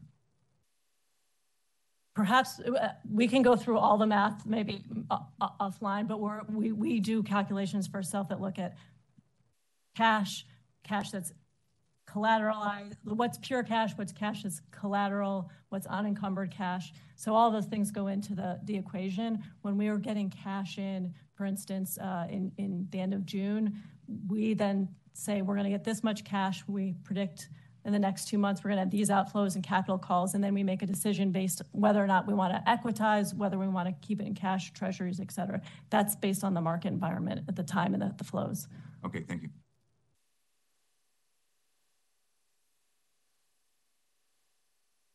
Any other commissioners? Any other comments? Madam CEO, CIO? I guess in this instance, CIO. That's everything I had. Given the item. You're going to get a hat. We should get you 2 different hats. You should just put them on when each item comes up. Okay, great. Any members of the public wish to comment on this item? Seeing none, public comments closed. Madam Secretary, please call the next item. Item number 14, action item, recommendation to hire Wilshire Advisors, LLC for general investment consulting services.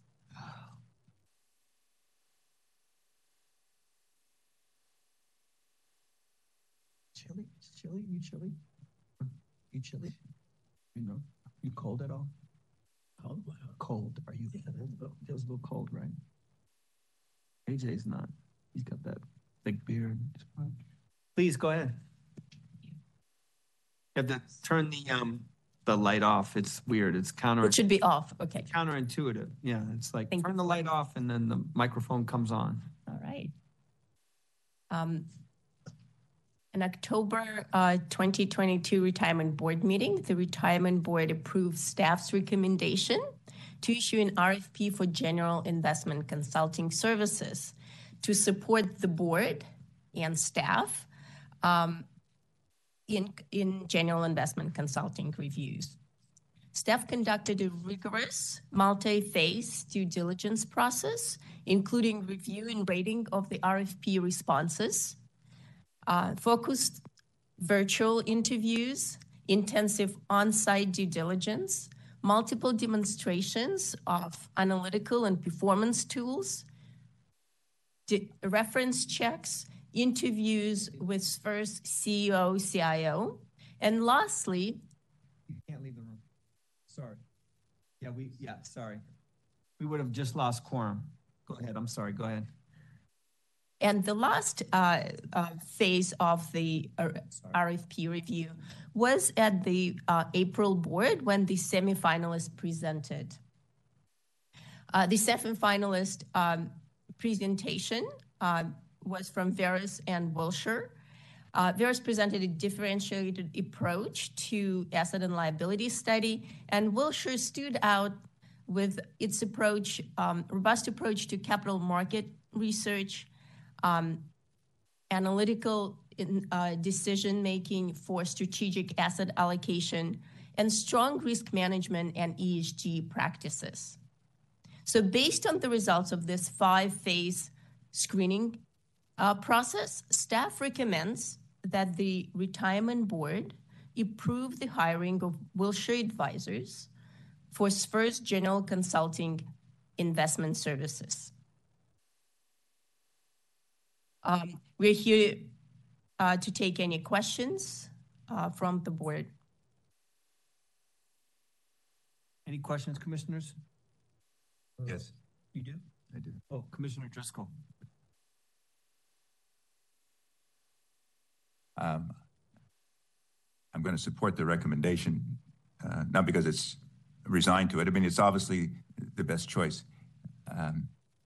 No offense to Veris and NEPC and the other bidders,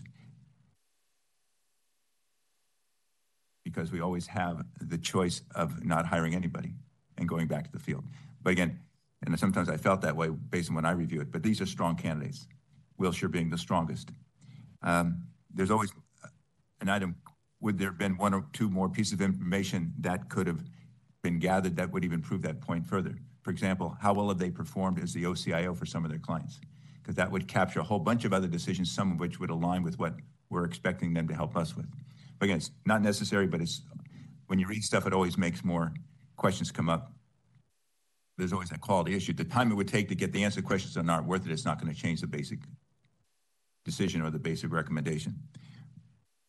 So the fact that Wilshire is very technically advanced compared to their peers, they've invested a great deal, which will be benefit of us. In a sense, we're a more sophisticated investor who can really tap into those resources. Staff has already been doing it. I think now you're going to be given even a better, greater tool that you'll use. Thank you. Or warning you, it always just drives us to expect more work from you, but that's the way it goes. The thing I was concerned about, though, with Wilshire, since they have a corporate culture, they do have a low turnover of their key people that we're interested in, but the fact that their new owners took them over less than 2 years ago, sometimes it takes a while for a thing to change. I know with investment bankers are taken over by somebody not from the industry every time. And I'm talking about 5 or 6 cases where it's blown up on us and we wind up having to fire the manager we hired, and it relates to an ownership change. Do you have any doubts about that going forward? Because the lead consultants have been there with them 18, 20 years. Will they stay? These are very good consideration, Commissioner Driscoll. And we did debate it a lot. And we felt that when we hire Wilshire, We also work with their research team, with their data analytics team, with their risk management team, not just one consultant representing the relationship. So we feel that while they presented very good team on the consulting and client front facing, we also feel that their core expertise that supports this consultant is very strong. Okay. There's a slightly difference. Use the word throughout allocation development. Wilshire's was robust. Veris's was, I forget what phrase you used, but another positive phrase, but different. My question comes back to the strengths and weaknesses of at least the two finalists. They have slightly different strengths and weaknesses, but if, particularly from your reference calls to the former clients, did you pick up any weaknesses that are important such that, not that you wouldn't recommend them, but if that was a weakness in an area that we need help, do you have a solution or a substitute or something like that? Both were referenced very strongly. And we, again, that's why we felt very comfortable bringing both semifinalists to the board in April. We do feel that the support team is much more robust on the Wilshire team. And the other thing is the Wilshire came up with a kind of total proposal, which is more competitive. So let me re-ask my question to make sure I understood your answer. Did you detect or discover any weaknesses in Wilshire that it's okay, they run their own company, but that's a service we need to make sure we cover another way? No. So they're very complete? Okay. Complete for our recommendations for what we from the RFP, yeah, and actually the offer went beyond what we set out in the RFP. Okay. And if I may add to that, this isn't comment specific to Wilshire, but to our process. Part of the reason that we separated out the public market consultant from the total fund consultant was to make sure that we got the best of both and didn't have to make a trade-off to get the best board consultant, but maybe wasn't the best asset class consultant. That in some ways, I think, just knowing the industry, that's sometimes the sticking point where you're making the biggest trade-off. And so this gave us the flexibility, and bidders could bid on one, they could bid on both. So we've resolved that issue through the process. That's good. I'll say I proved that point by, we had to fight to unbundle certain things along the years. When we unbundled, for example, our deferred compensation program, the money went right back to our members. The money we saved, significant amounts of money were saved. So this isn't a money saver. The thing is, are you getting the help, the expertise we need to help you do your job better? Because when you're doing it, cutting down risk, making us more money, adding value, that was the objective. If you did that, great. So I put it this way then. I did ask a question when they were here.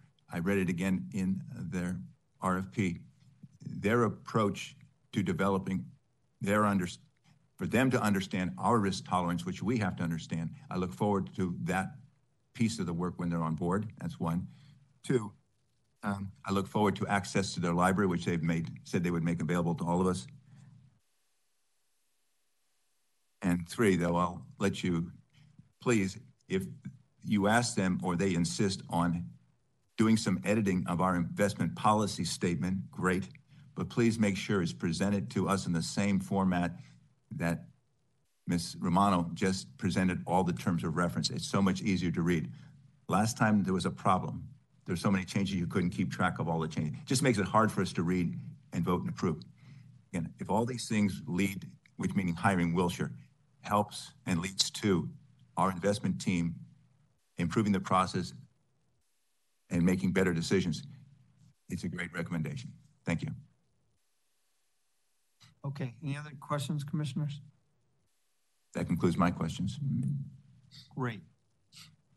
Any other parts of your presentation?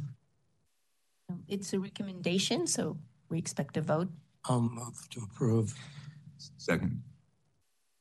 Any public comment on this item? Seeing none, public comment is closed. Motion has been made by Commissioner Alphonse, seconded by Commissioner Driscoll. Those in favor say aye. Aye. Aye. Those opposed? Seeing none, motion passes. Madam Secretary, next item. Item number 15, discussion item, 2023 annual liquidity management update.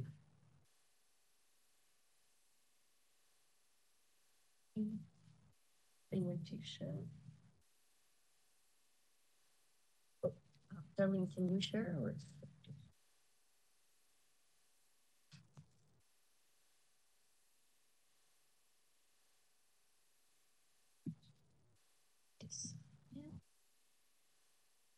Here we go.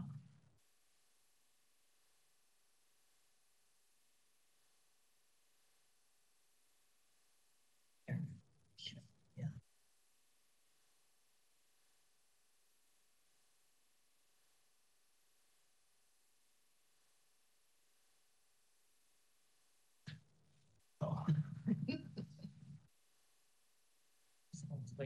Just take a turn. You can move it, just scoot the chair over.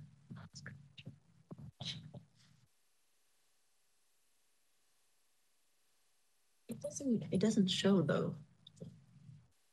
See it on the screen. Do you see the presentation?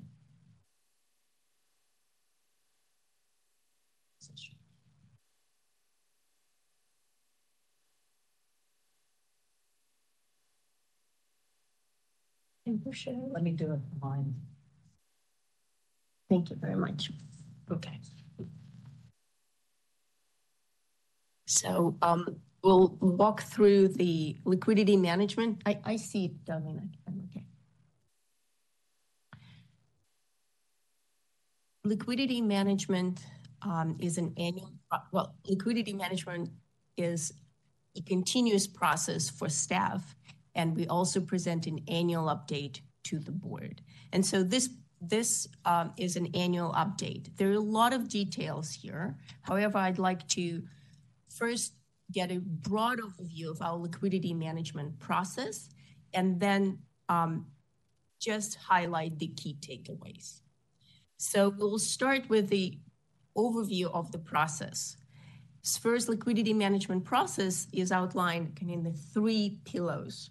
We review and model the cash flows from private investments. And this is very important because FIRST has a very large private investment portfolio of private equity, private credit, and real assets. And this is mostly a portfolio that invests in what's called drawdown vehicles, where the managers can draw down or distribute cash opportunistically. So we actually put together a number of models that help us predict and forecast the cash flows of our large private portfolio. So that's pillar number 1. The third pillar that feeds into this process, and on the right, is the forecast of our pension obligation. This is where we work very closely with our actuaries. And also last presentation, you've heard from NAPC when we reviewed the liability side of the asset and liability study. And what we always look at is not just the base case, but also the stress cases under different conditions. And so then we can collect all those forecasts from the cash flows to and from private portfolio, as well as expected pension obligation, and review our liquidity position. Again, this is the ongoing process, but what you see in this report is the annual report of these expectations. So that's when we review how much liquid assets do we have, what is the amount of these assets, and under different stress conditions. And do we have enough to meet different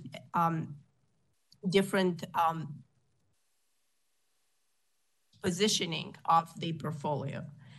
And here, I'm not going to go through all of the details. I'll just get the highlight. And if we go to page 4, that First Trust has adequate liquidity to meet obligations on the different stress conditions.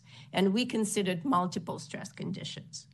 I'd like to kind of zoom in on what's different in this report versus and kind of the key takeaway from this report.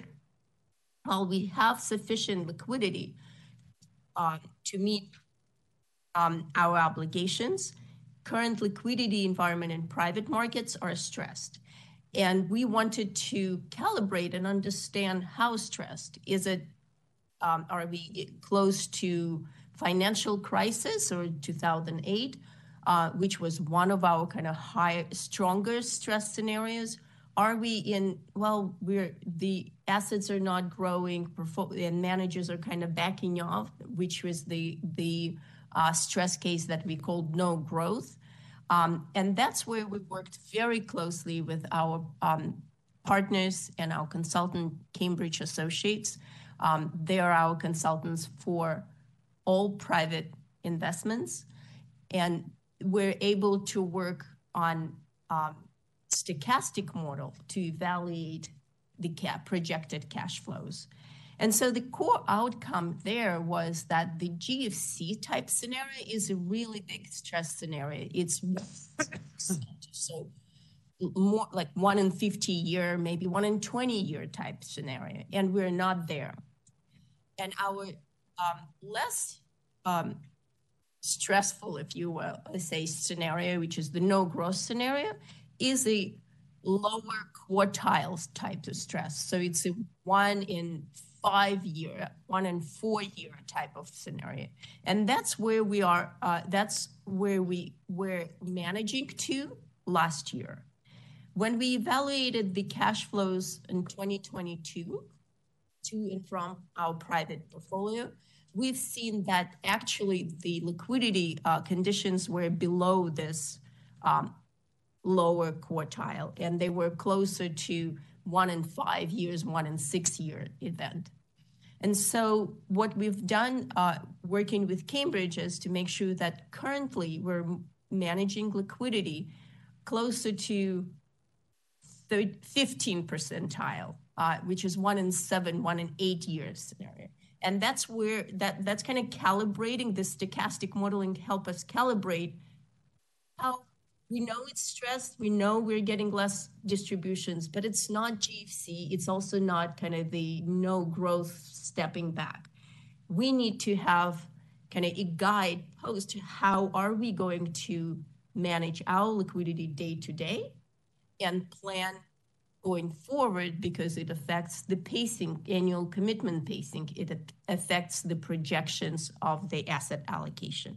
So that's the key takeaway. And we're very grateful to Cambridge, who provided this sophisticated model, worked closely with us. And frankly, everyone here helped Cambridge because there's a lot of details. So that's the big piece. What is it that we're doing to address that that outcome of the stressed liquidity environment? We are recommending, we're together with the CEO, CIO, as well as Cambridge consultant and staff, we're reducing annual commitments to private investments by about 10%. To be precise, 11%, $350 million. So last year, the annual commitment budget to private investments in aggregate was $3.05 billion. This year, it's $2.7 billion. So it's $350 billion less in aggregate, and it's across all 3 private asset classes: private equity, private credit, and real assets. So these are the steps that we're doing. Another reason we are comfortable managing to lower commitment is what we've reviewed with the board during April asset and liability study, that this pension obligation piece is growing, right? So the net outcome out of the plan due to pension payments is expected to increase as plan matures. And as a result, we need to, the liquidity is a larger consideration, and we need to consider decreasing allocation to privates. So these two considerations, kind of the maturing plan and challenging, but again, something that we manage, but liquidity in the market for the last 18 months lead to reduced pacing. So these are the highlights. We do have Cambridge Associates on the line if you have any questions on the details. I appreciate there are a lot of details in the report, and it's our annual report to show you the adequacy of liquidity and liquidity management framework.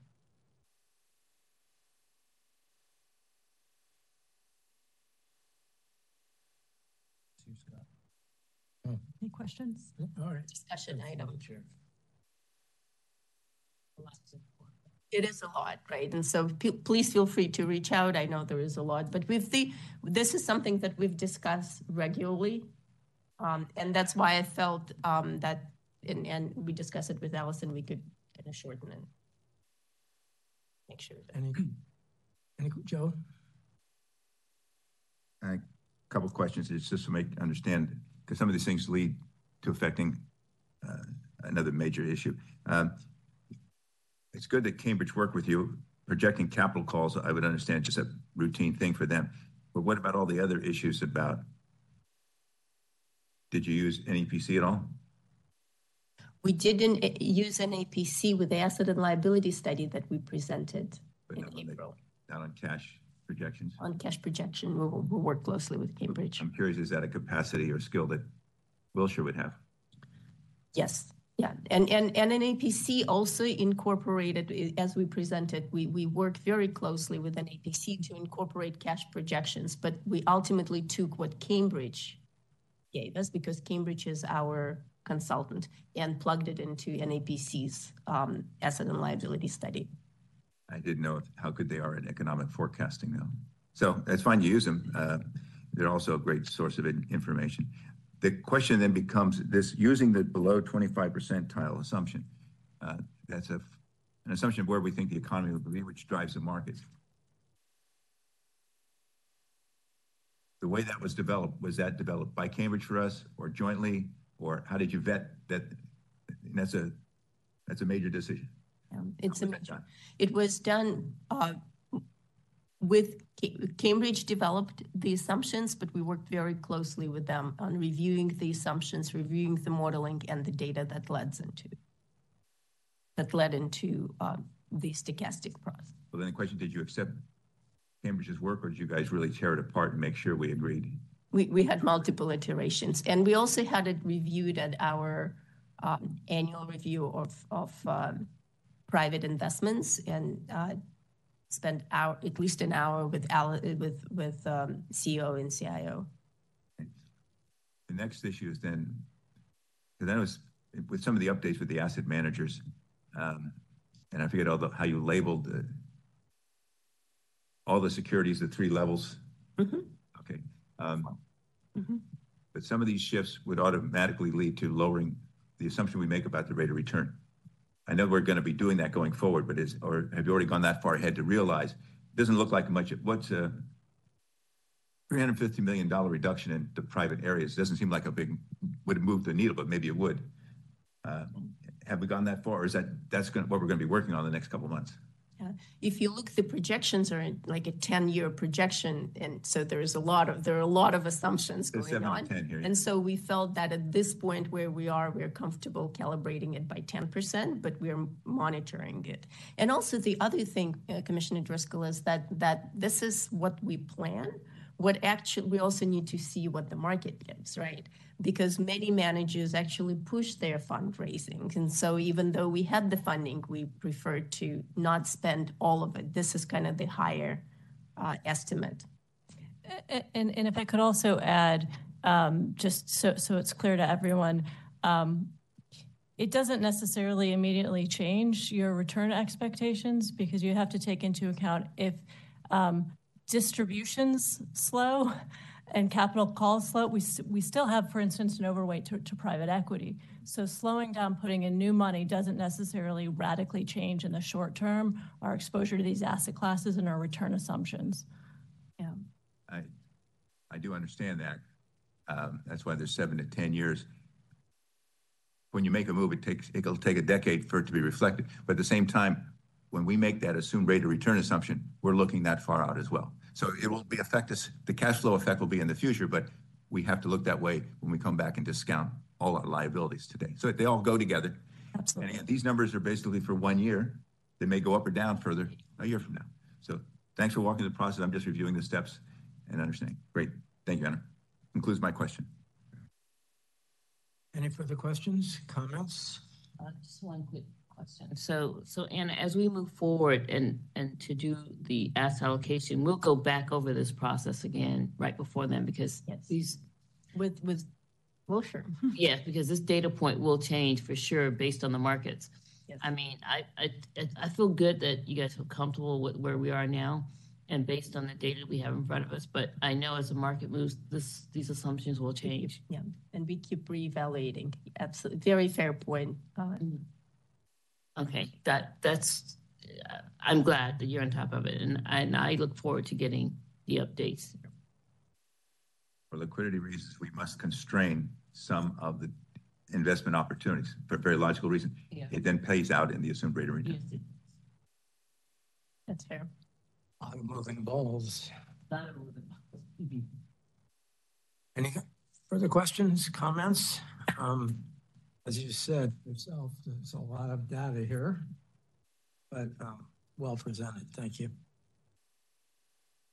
Thank you. Glad you brought your support system back there.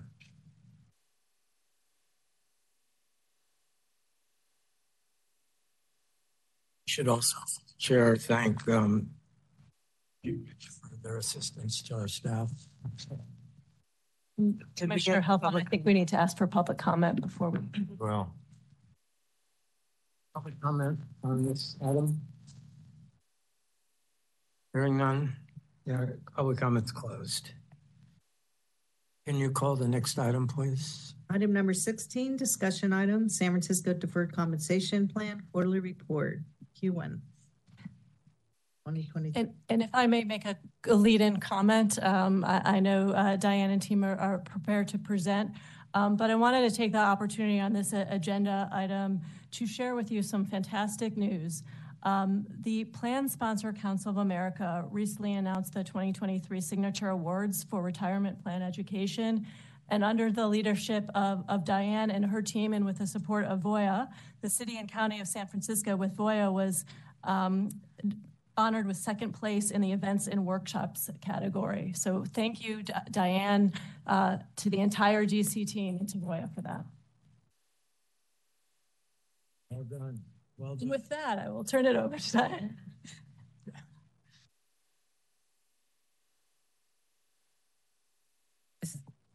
Now I'm on. So I'll turn you over you. Thank you so much, Vice President. And thank you, CEO, CIO Romano, for those words. I'm glad you said something because I don't usually boast about our achievements, but that is something that we are proud of. We sent Steve Moy, who's our program manager, out to Florida to pick that up. And we're very, very excited. So thank you. Just for context, that is for our October National Retirement Security Month. So that always tends to be a very, very busy campaign. And we're already working on that for this year after we wrap up our Target Date Fund campaign, which you guys are well aware of. So with that said, I'd like to begin the quarterly report, if it pleases the board. Excellent. Do you guys share that with our participants and beneficiaries? I have not, but we certainly can. Okay, I think it's good. You should share it, right? Yeah. We actually have a list, a bunch of plaques that I was considering placing around our office just to continue to motivate staff and to showcase, the excellence of our work. So thank you for that support. So today, commissioners, we are presenting the quarterly report, which is our most comprehensive update, and it covers the four main pillars of the plan: investments, marketing, operations, and the record keeper. Up first is the investments category. I'm happy to report that the Stable Value Fund's crediting rate for Q2 has increased by 12 bips to 2.56%. This rate is guaranteed for the quarter and will reset in Q3. Stable Value currently holds over $1 billion in assets.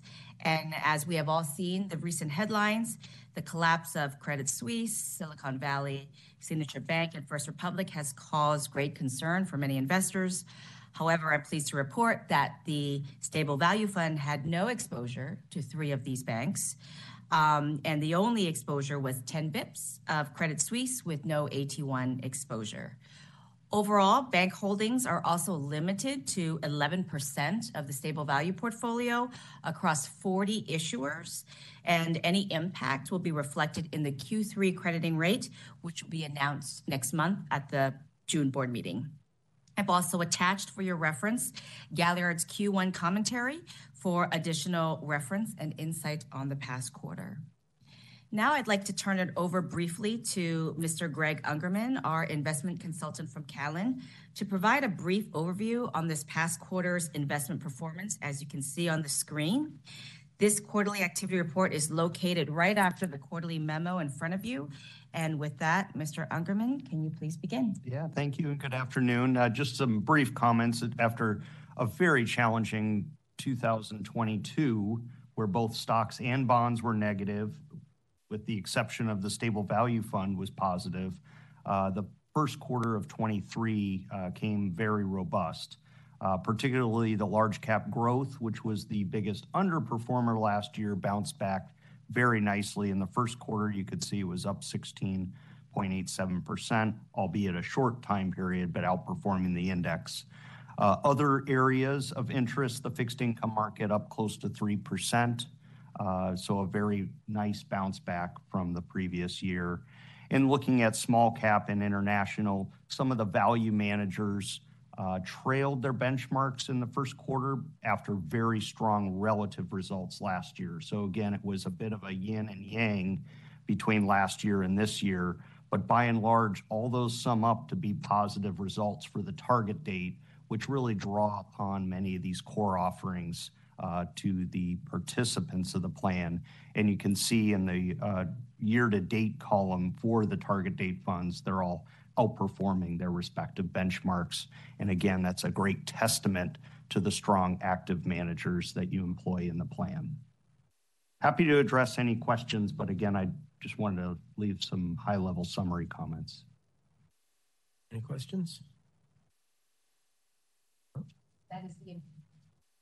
That is the investment portion. I'd like to move on to the marketing pillar if there's no questions there. Okay. Thank you.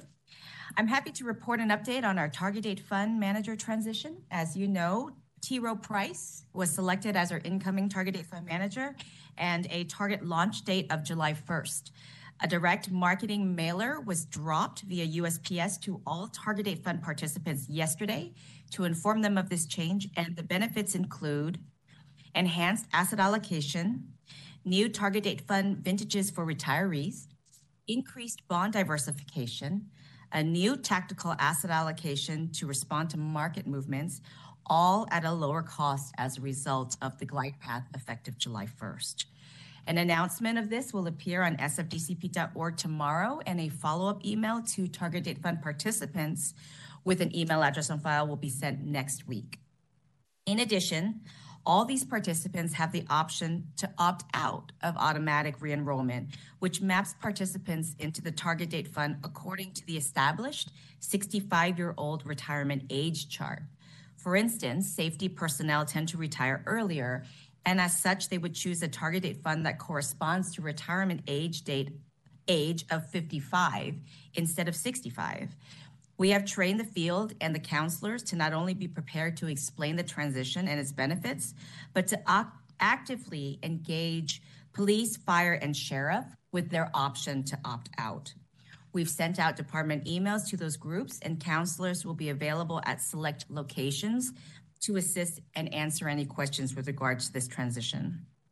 We will also be hosting an in-person targeted fund seminar on June 8th here in this building on the 5th floor, as well as 2 webinars on June 13th and June 20th for those participants who choose to attend remotely. Webinars dovetail nicely into the next pillar, if there's no questions on marketing, operations. We are excited to announce our new webinar schedule. Going forward, SFDCP webinars will be offered every Wednesday from noon to 1 with rotating topics weekly. You can find webinar details in the memo, and they'll include topics on tax strategies, when you get a raise, nearing retirement, and SFDCP tools and web demonstrations. Any CCSF employee can attend these helpful webinars by simply registering at sfdcp.org. And also attached for your reference is the SFDCP Q1 newsletter that is towards the end of your materials. I'm proud to report that this newsletter has the highest open rates of 65% since we've transitioned to Voya. For context, this open rate is very, very high, even for us, because we benefit from higher open rates given our engaged participant base. For context, the email open rate is nearly 2 times an all industry average of 35%. So clearly this newsletter hit home with participants, and it's possible that the subject title also grabbed their attention, which was tips for your SFDCP account. We also had stellar conversion rates of over 10%. Conversion rates basically track when a receiver clicks on something within the mail. So that's they were actively engaging, and that is 10 times the industry average of 1%. So we are very excited about this because the newsletter covered many interesting topics, including taxes as we're approaching tax season, as well as the increased RMD age to 73 as a result of the Secure 2.0 legislation. And a brief update on Secure 2.0 on that topic.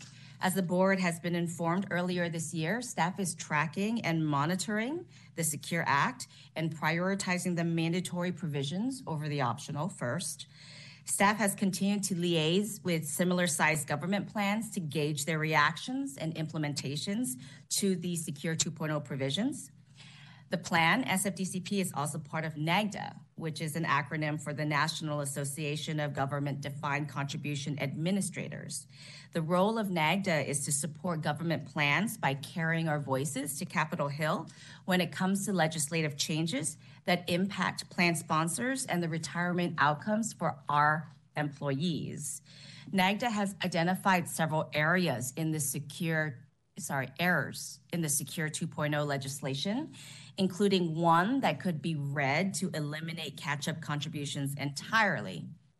So NAGDA has been working closely with the Hill and has suggested a regulatory fix to the IRS and the Treasury. Both have agreed to remedy the problem, although they could not commit timelines of legislative action, which, as you know, is generally a very long process. So the situation is still in flux. We will continue to monitor the situation and brief the board as needed, particularly on catch-up contributions, as well as the rollout of the mandatory Roth catch-up contributions that are supposed to go into effect at the beginning of next year.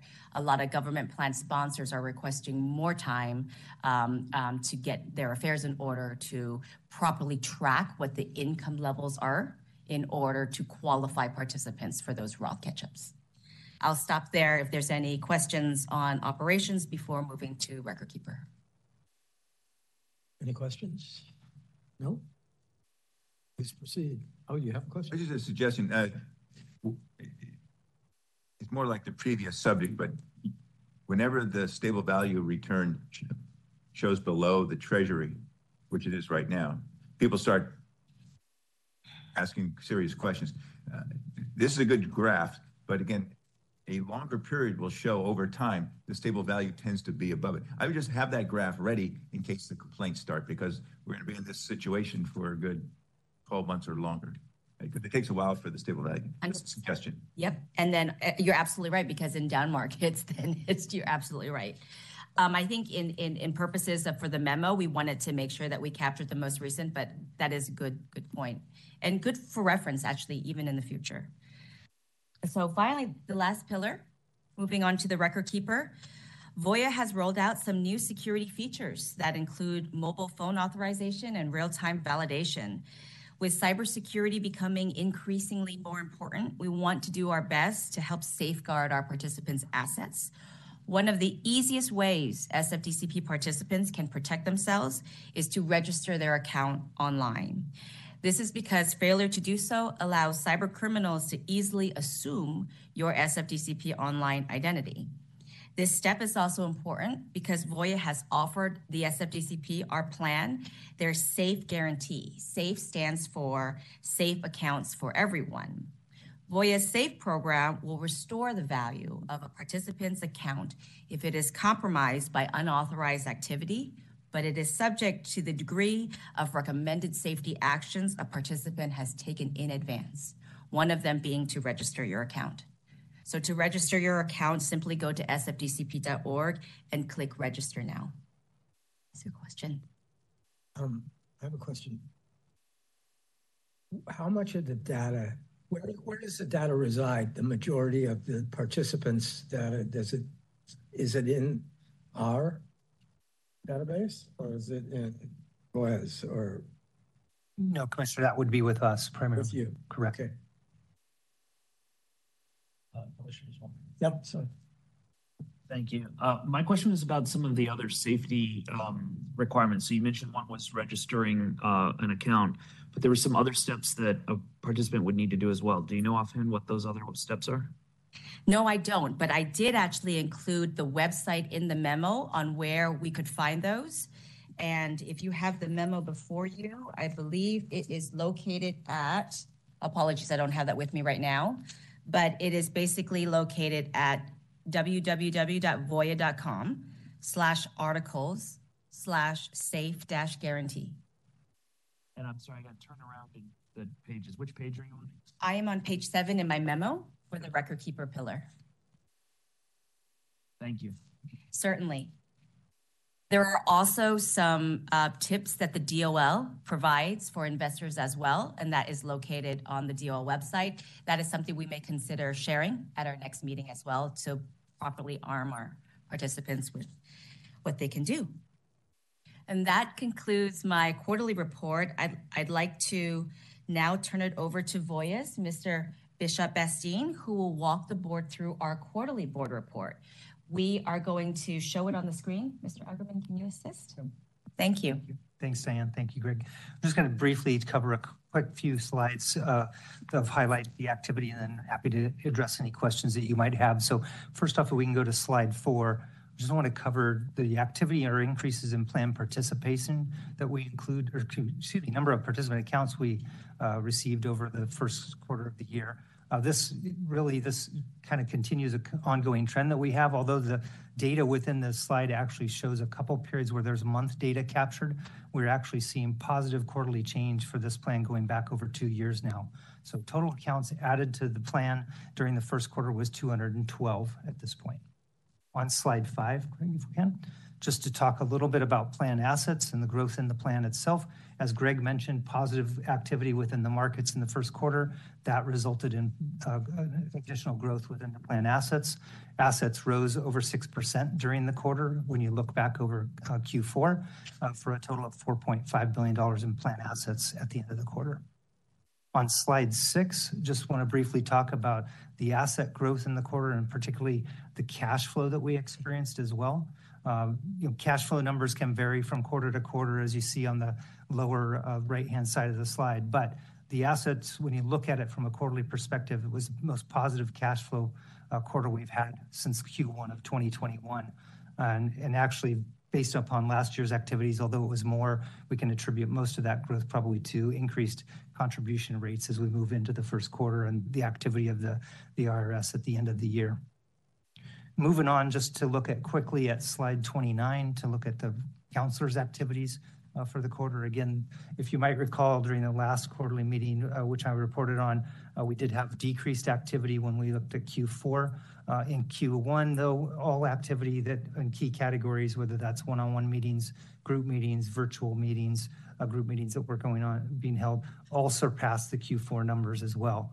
While there's no key event that this activity is attributable to, unlike when we're in Q3 looking or Q4 looking at the activity of National Save for Retirement Month, this is actually more driving of activity within the activity of our participants, looking to push them to be on site more, carrying out more departmental and location visits, making sure that they're using proper use of their time, and then also trying to find new ways in which to highlight their availability to participants in the plan as well.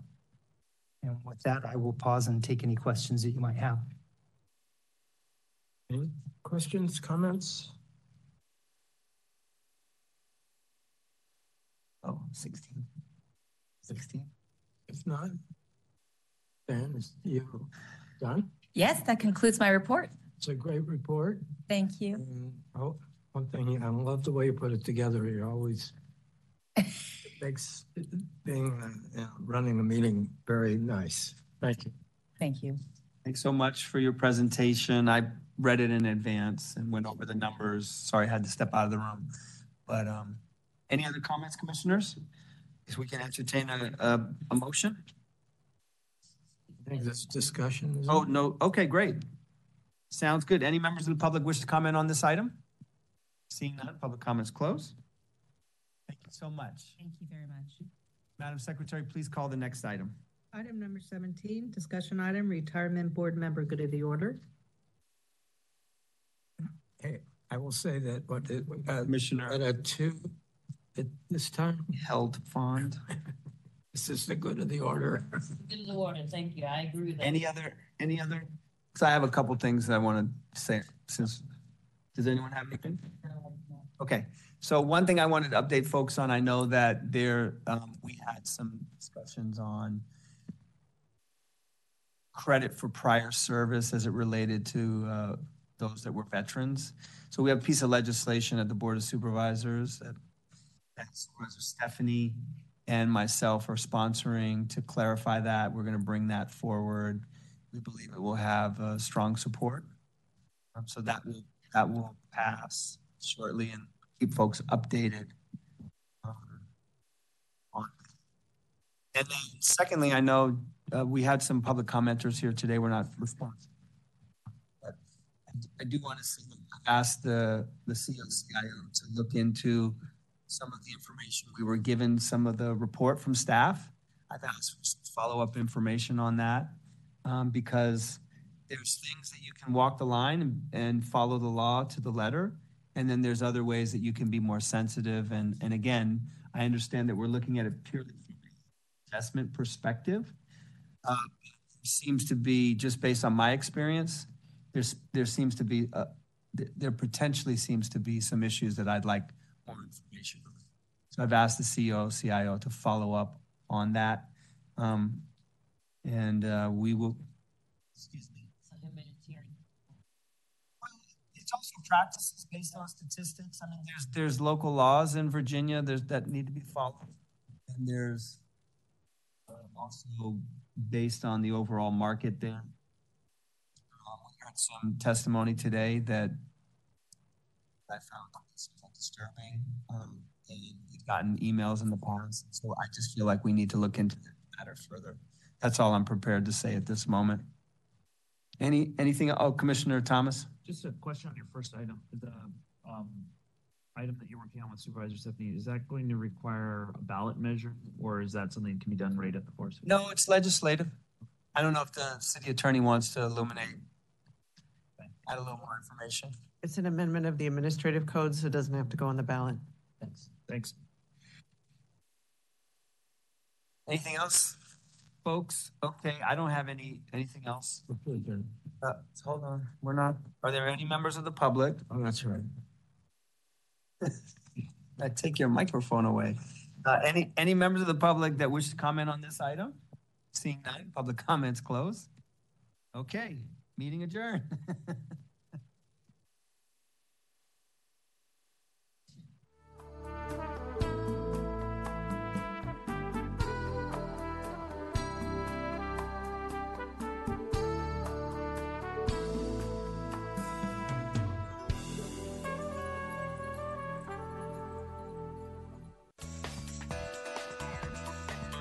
SF Gov TV, San Francisco Government Television.